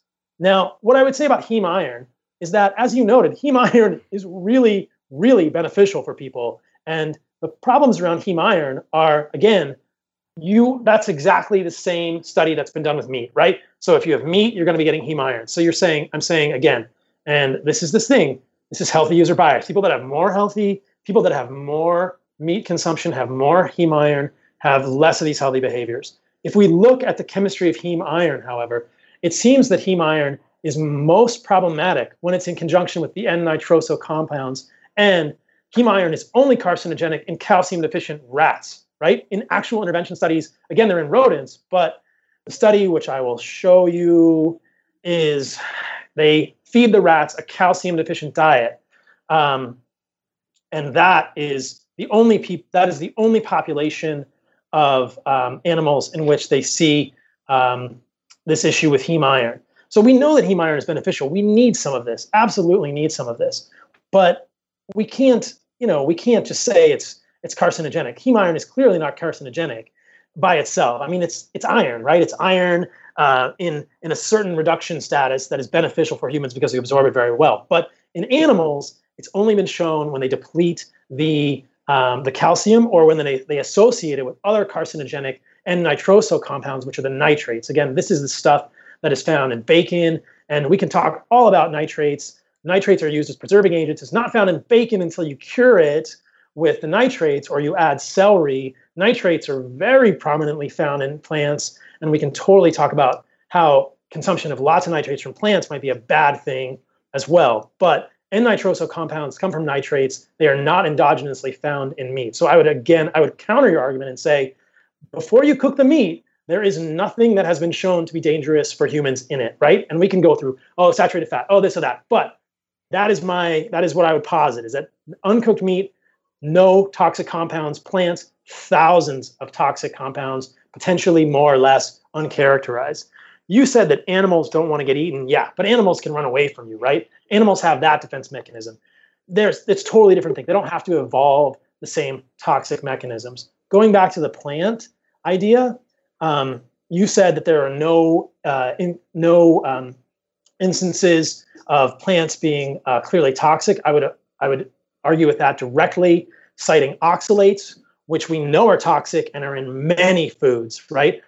Oxalates are a 2-carbon unit that have been found to be accumulating in breast and thyroid tissue. 85% of people over the age of 50 have oxalate crystals in the thyroid gland and breast tissue. They're known to cause kidney stones. They're in almonds, brassica vegetables, rhubarb, beets. They're everywhere. They serve no purpose in the human body. They are frankly toxic. So the elimination of oxalates is that's just a plant toxin, right? There's others too. There's phytic acid. Phytic acid is a molecule that plants use to chelate divalent cations.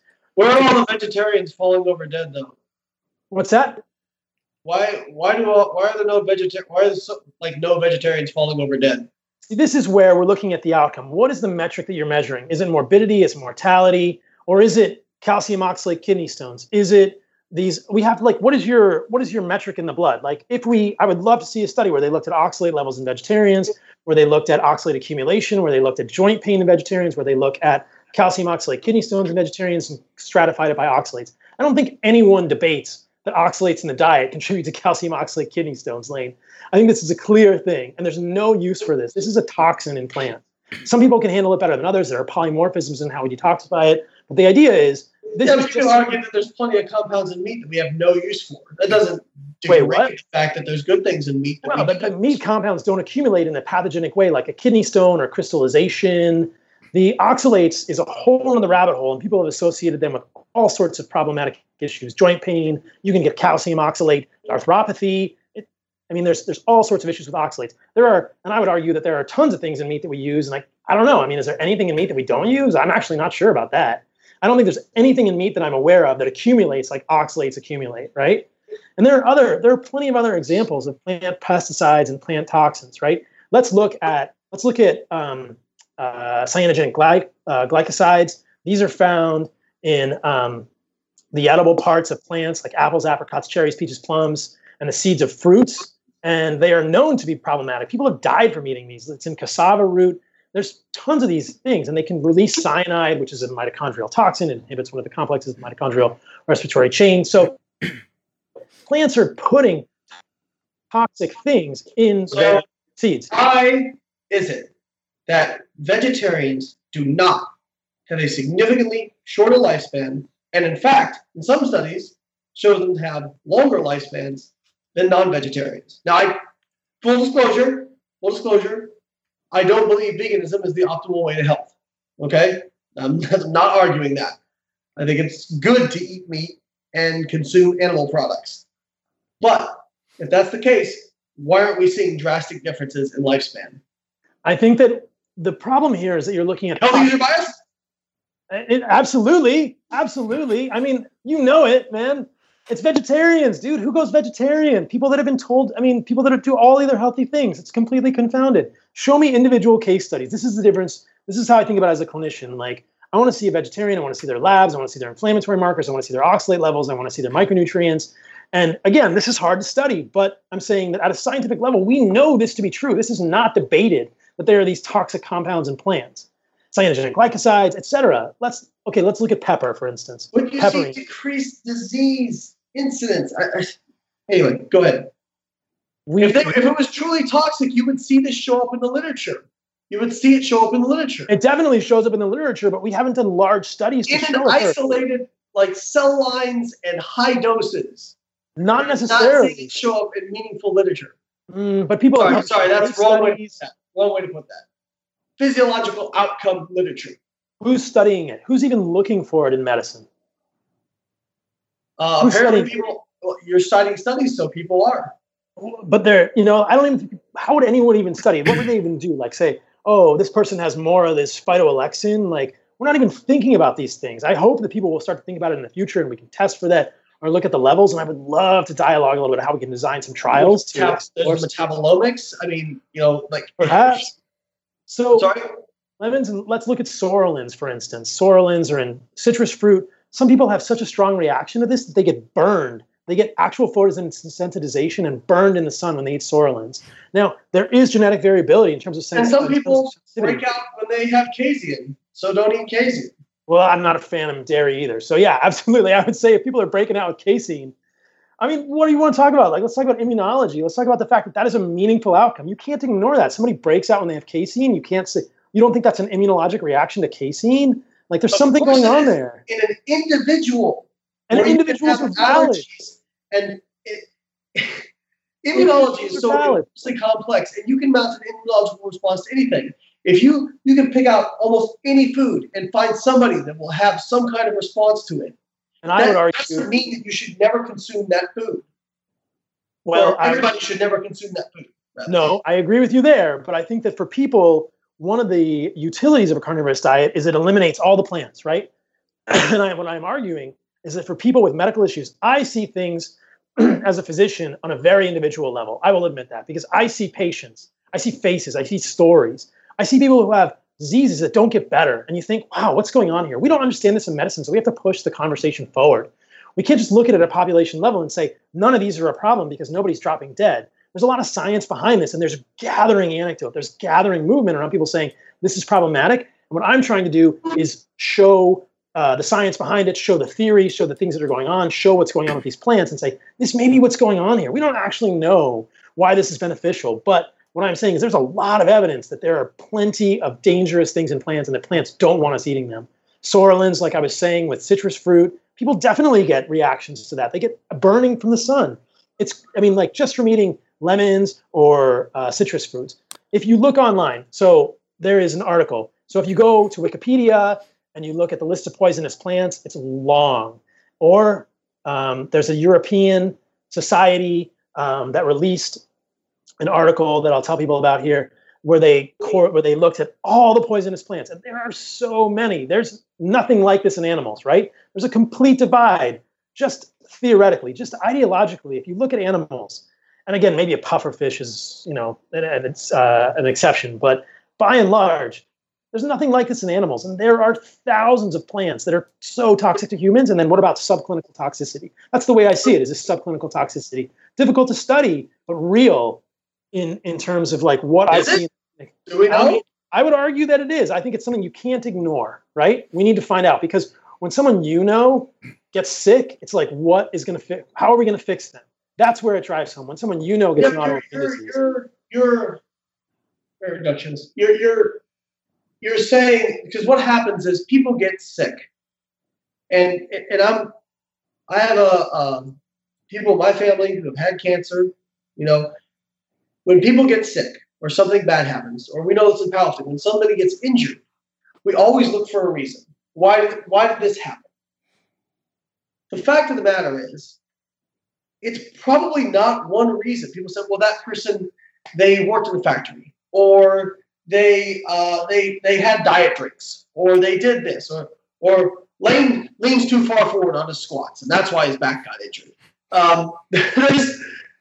There's a lot of nuance, and going back and trying to draw what caused something in an individual, it's just a crapshoot. It's an absolute crapshoot. Now, that's what we do. That's medicine. That's what doctors do. And you know what? I'm going to a different subject, but the orthopedic who repaired my pec tear 10 years ago, I said, what can I do to make this not happen again? This and that. He goes, we don't even know what causes this stuff. Like, we really have no idea. We don't know what causes a lot of stuff. This is why meta-analysis are so important, because you have your own bias of what caused you to form a specific condition, a disease, whatever. And, like, for example, we take somebody who, say, gets on a carnivore diet, right, since we're using anecdote. They lose 30 pounds. Awesome. All their blood markers improve. Awesome. And they say, yeah, it was those plants that was causing me to be fat or not fat, is those plants that cause me to have high inflammation. Well, no, you lost 30 pounds and now your inflammatory markers went down. Maybe it was the plants. How do you know? Paul, with that's an individual. Paul, with you having, with you seeing so many people over the years and promoting the carnivore diet, have you seen anything negative come back from people eating meat? People, some people have a hard time digesting it. Some people get sick from it. Some people have bowel problems, stomach issues, anything like that. Definitely. There's definitely an adaptation period, and anyone that's going to do a carnivorous diet will hear about that when they're thinking about it. But yeah, and it's usually short term. Generally, what I have seen is incredibly positive and really encouraging. And I'm going to feel my feelings here for a second and let people know. So what I see in medicine, in probably 15 years in medicine, because I was a PA in cardiology before I went back to medical school, and then and now at the end of my 4-year residency, is that Western medicine doesn't really work that well. We're really, really good at correcting things acutely, and we are really bad at figuring out the root cause of things. And people on Layne's Instagram have attacked me for being associated with functional medicine. And all I would say to people is that functional medicine is root cause medicine. I went to medical school. I went to residency. I'm a real doctor. And I just give a shit about what's causing a problem. And most of Western medicine is preoccupied with how to treat the symptoms. And so what's so cool about these discussions is that we're starting to at least entertain ideas about what is causing something to happen. Now, am I saying that plants are causing everything? No. Am I saying that it's worth investigating? Absolutely. That's exactly what I'm saying, is that we need to entertain the idea that perhaps humans are carnivorous and do better without plants for all these reasons we've talked about. We can keep going down in many, many rabbit holes. But that's what I'm saying, because we need answers in medicine. We need to know what is causing some of these things. And we need to stop. I think that my retort to Layne would be that if we look at meta-analyses, that doesn't give us an idea of what's actually causing something. It talks about population norms, and it's too broad a lens. We need case studies. We need individual biomarkers. We need hypotheses. We need people to push the field forward and say, all right, is this a safe intervention? Because Layne, I think it sounded, perhaps I'm wrong, but it sounded like Layne was criticizing me for this earlier, calling me irresponsible. And you can correct me if I'm wrong, Layne, for recommending this diet to people within the practice. But that's my intention, is to say, is this safe? Is this, and is it doable for people, and will it be helpful? The first thing is it safe? I don't want to hurt people with this diet, which is why it's important for me to look at lipids and look at fiber and look at these other issues around meat, heterocyclic amines, polycyclic aromatic hydrocarbons, potential causes of cancer with heme iron, which I don't agree with, et cetera, et cetera. But then the next step is like, okay, I think it's safe and it's doable and it's viable, and you're not going to get a nutritional deficiency.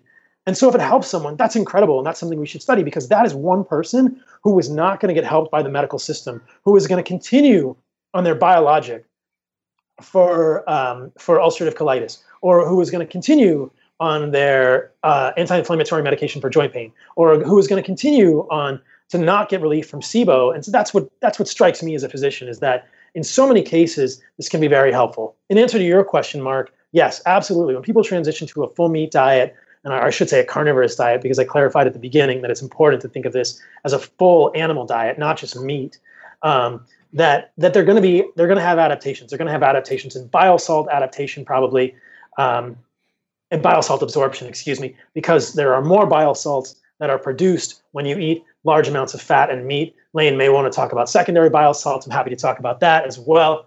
But the increased bile salts on a carnivorous diet are often not absorbed well in the small intestine of people in the beginning, and they do get loose stool. And so people do an adjustment, and then they go through a ketosis transition. But generally, they are better later on. Does that answer your question, Mark? It does. Speaking of stool, to show you guys how much Paul gives a shit, he actually sent me his stool sample. Yeah, I was quite shocked, to say the least. But there were somehow prebiotic fibers in that stool, wasn't there? What I sent you, Mark, was a section of a stool test that I did myself. I've done 2 over the course of Paul literally gives a shit. Yeah, that's right. That's right. Said you literally give a shit. Yeah. I do give a shit, man. I do give a shit. I absolutely give a shit. And I've posted on my social media multiple times that I'm super serious about understanding the biology behind this, and looking at blood work, looking at my own blood work, looking at carnivorous client blood work, to understand what's going on at a pretty granular level, to say, is there a problem here? What are we looking at? Because it's valuable to me, and maybe we'll find that this isn't the way to do it, or that we were wrong in our hypothesis. But I'm not there yet. I actually am very excited about it, as you can tell. So, but yeah, I sent a portion of a GI test that I did to Mark, and it wasn't an actual picture of my stool, although that's next. Yeah, right. That could be next. Just to show you how. Pretty sure there's still some of my stool at super training. Oh yeah, for sure. But you know what that showed was that I still had all of the families of bacteria you would expect to be present in a normal gut, right? So you're looking at bifidobacterium, you're looking at lactobacillus, you're looking at Clostridium, you're looking at Enterococcus, you're looking at Bacteroidetes, Firmicutes ratio. So you're looking at all of these phyla of bacteria, and they're all still there. So I think that people imagine like, oh, you need carbohydrates to fuel gut flora, and that's just not the case. And that goes back to our previous discussion, which I won't belabor. But yeah, I've not seen any evidence, and there are no published studies of this. But if anything, let's do some studies about this, or perhaps in my practice, I can continue to correlate data and then publish it on patients who are doing this sort of thing and looking at gut flora, and it'll represent some sort of a survey or a case series. But yeah, the gut flora are still there. My stool still looks beautiful without any fiber or carbohydrate. Mr. Layne Norton, are you going out to Columbus, Ohio? I'll be there. Oh, cool. And what booth will you be at? Number 552. And you have a book that came out kind of recently. Where can people? What's the book about, and where can people check it out? I love that you're willing to give me pimpology, Mark. But let me just say, I'll be brief, 30 seconds. I want to emphasize, I don't think that Paul is a bad guy or trying to make people sick or anything like that. We disagree on some fundamental things, but I do think he cares. I think he cares a lot. Otherwise, he wouldn't be on this thing. I just am very cautious before recommending drastic dietary changes. And there's a lot of things we don't know, like he said, which is why I default to the pinnacle of empirical evidence and the meta-analyses. Now, listen, I've changed my mind on stuff over the years. If we start to get data out that says, hey, these people maintain their weight, they switched from a mixed diet to a carnivore diet, and all of a sudden look at their blood markers, they're kicking butt. Well, then I'm going to take notice. But until that happens, I'm going to remain skeptical, and I'm going to default to the highest level of empirical evidence. So, all right, now, pimpology. So I will be at booth 552. I have a new book out, Fat Loss Forever. Right now, up until now, it's only been available as an ebook at howtolosefatforever.com. 400 pages, basically breaks down all the research on lose fat, keep it off. If you're at the Arnold, we will actually have hard copies of that book, also my complete contest prep guide, my first book, as well as my girlfriend Holly's contest prep recipe guide, which is delicious low-calorie recipes, and we'll be selling some clothing. So if you're out at the Arnold, come by our booth, buy our shit, booth 552. If you don't want to buy our shit, that's cool too. Come by, take a picture or don't. Debate me about the carnivore diet, whatever you want to do. And hope to see a lot of you guys there. Where can people find you, Paul? What do you got coming up next? So I'm on Instagram at Paul Saladino MD. I am on Twitter at MD Saladino. I am on YouTube. I've got a channel where I've done a number of videos about my experiences with the carnivorous diet, talking about some of my blood work. I think the most comprehensive compendium of data regarding my blood work is on Instagram. I have a website, which is paulsaladinomd.com. Right now, I'm in Seattle, and I'm moving to San Diego in June to move the private practice there. I see patients. People can reach out to me. My email is paulsaladinomd@gmail.com. And I'm actually in the process of writing a book. So that's exciting, and people can look for that in the future. I will be sure to send Layne an autographed copy. This question is for both of you. This question is for both of you. Who in the fuck is Ludwig? Do you want to take it or should I? You can take it. David Ludwig is the originator of the carbohydrate insulin model of obesity and a researcher at Harvard University. So Very, very cool. he did a lot of the original kind of development of that hypothesis and some of the studies that have been done afterwards. So, and I want to be clear, when I criticize his work or the interpretation of the work, I'm not dismissing him as a scientist. I'm not saying it's bad research. I think everything needs to be taken in context. And I'm just because I disagree with the conclusion doesn't mean I think he's a bad person or anything like that. I think both of you guys are studs. I really thank you both for being on the show. Thank you so much for taking the time. Wow, look at those pipes. Layne, how's your back healing up? It looks like you've been. Whoa, there we go. Oh, here we go. It looks like he's got a little bit more of a tan going there. So I'm not tan, much to Holly's chagrin. Back feels great, man. I just squatted 520 for a triple pain-free today. Damn, that's awesome. Feels good. Not long way to go to get back to nationals, but feeling good. That's fantastic. Thank you guys again for your time. It's really, really appreciated, and hope to hear from you guys soon. Cool. Thanks, Mark. Catch you guys later. Thanks for coming Bye. on, Layne. I appreciate it. Yep. Thanks, Paul. Nice meeting you. Good to meet you. We'll meet in person, I'm sure, at some point. Perfect. We'll have a steak and broccoli. You can have all my broccoli. All right, cool. Wow, I just learned that I'm really stupid. No. I mean, it took a lot longer than I thought for me to come to that conclusion, but I found out I'm really dumb. I didn't know what those guys were talking about the whole time. Yeah, I got lost a bunch of times, but what I wanted to say before we called them was when we had Sean Baker on, he's not, I mean, maybe he is, but he's not somebody that's going to throw studies at you. He's not going to throw too much. He just knows his shit. But with Paul, like I knew for sure he was going to have a lot of studies up his sleeve, a lot of stuff that he's able to cite. And it was pretty cool. It was like, I don't want to say it was Layne's kryptonite or anything, but it was like, hey, here's a taste of your own medicine type of thing, and it got Layne fired up. That was pretty cool. Yeah, the healthy user bias that Paul continued to mention, like kind of just helps you understand that if you get a little bit more activity, you start being more active in the gym, you clean up your diet a little bit, whether it be going carnivore, going, vegan, going keto, like you have good habits in terms of your food, then you're going to improve either way. So it kind of makes that simple. Now, the big thing is, should you totally get rid of vegetables and fiber, et cetera, which honestly, I really hope does get researched more so that we can really, see how beneficial it is.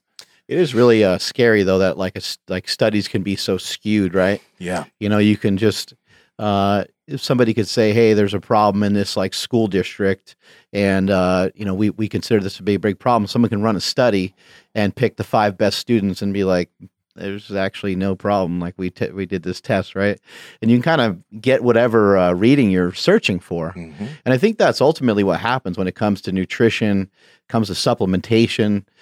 Somebody wants to find that creatine works. Somebody wants to find that glutamine is going to be this magical thing, but creatine and fish oil and whether it's vegetables or meat or any of these things have not necessarily been things that have single-handedly changed people's lives. It's like a combination of things.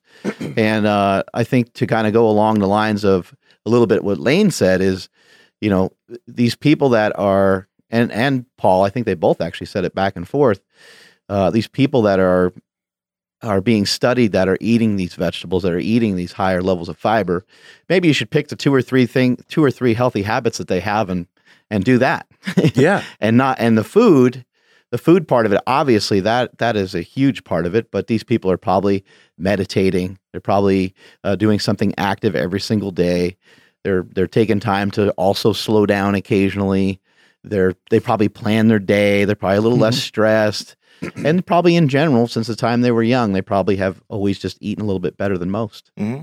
And I'd say with individuals that really do want to try carnivore, you should make sure to look up Paul's information, the information that he does have on his channel, because there's a lot of, I guess, probably wrong ways to go about trying to do the carnivore diet that would have you not feeling very that well. For example, even paying attention to your macronutrients like Paul was talking about, making sure that you have enough fats in terms of energy so that you can actually work out, you feel good, because if you're just having a lot of protein and minimal fat, right, you're sooner or later you're going to start being like, oh, carnivore doesn't work, but maybe you're just not eating enough fat in your diet. Yeah, maybe you're eating steaks that are too lean. And he's talked about that before on our podcast, where he said that he added fat to stuff. Like he would put butter on there or cook stuff in beef tallow, which is just basically beef fat. Yeah, and that's even with like ribeye cuts, right? Like he still said that that's just not enough fat. So when he said that, I'm like, oh, damn. I thought like I was doing good by eating ribeyes, but he's like, no, you need to add more. It's also very interesting to me. And I was, even though they were so different, and even though they were like, they got into like some almost like fights going on there for a little bit, I was hearing similar stuff, but I don't think they were hearing it because they were ready to make their next point. And I kind of, what I gathered from the whole thing really was this, is that, and this has been proven before, and I wish I could remember what it's actually called, but they've done studies on people where they've had people consuming like a mixed diet, where people are having carbohydrates in their diet. And they showed that there was a value to having extra like vitamin C in your diet. And they showed that in the absence of carbohydrates, I'm probably butchering all this information, by the way, but in the absence of carbohydrates, the vitamin C wasn't needed as much. And so I think what's happening, and what I've heard these two guys say, is that when you're on a carnivorous diet, where you're consuming a lot of meat, and then also eating the animal from, what did he say, nose to tail or tail to nose? When you're eating the entire animal, that you probably don't really necessarily need a lot of other stuff because you're probably getting everything that you need from the meat. Now, if you're somebody that's on a mixed diet, or you, let's even say, we'll just consider any other diet being a mixed diet, because that would be a mixed diet. It would mean that you're mixing in other stuff.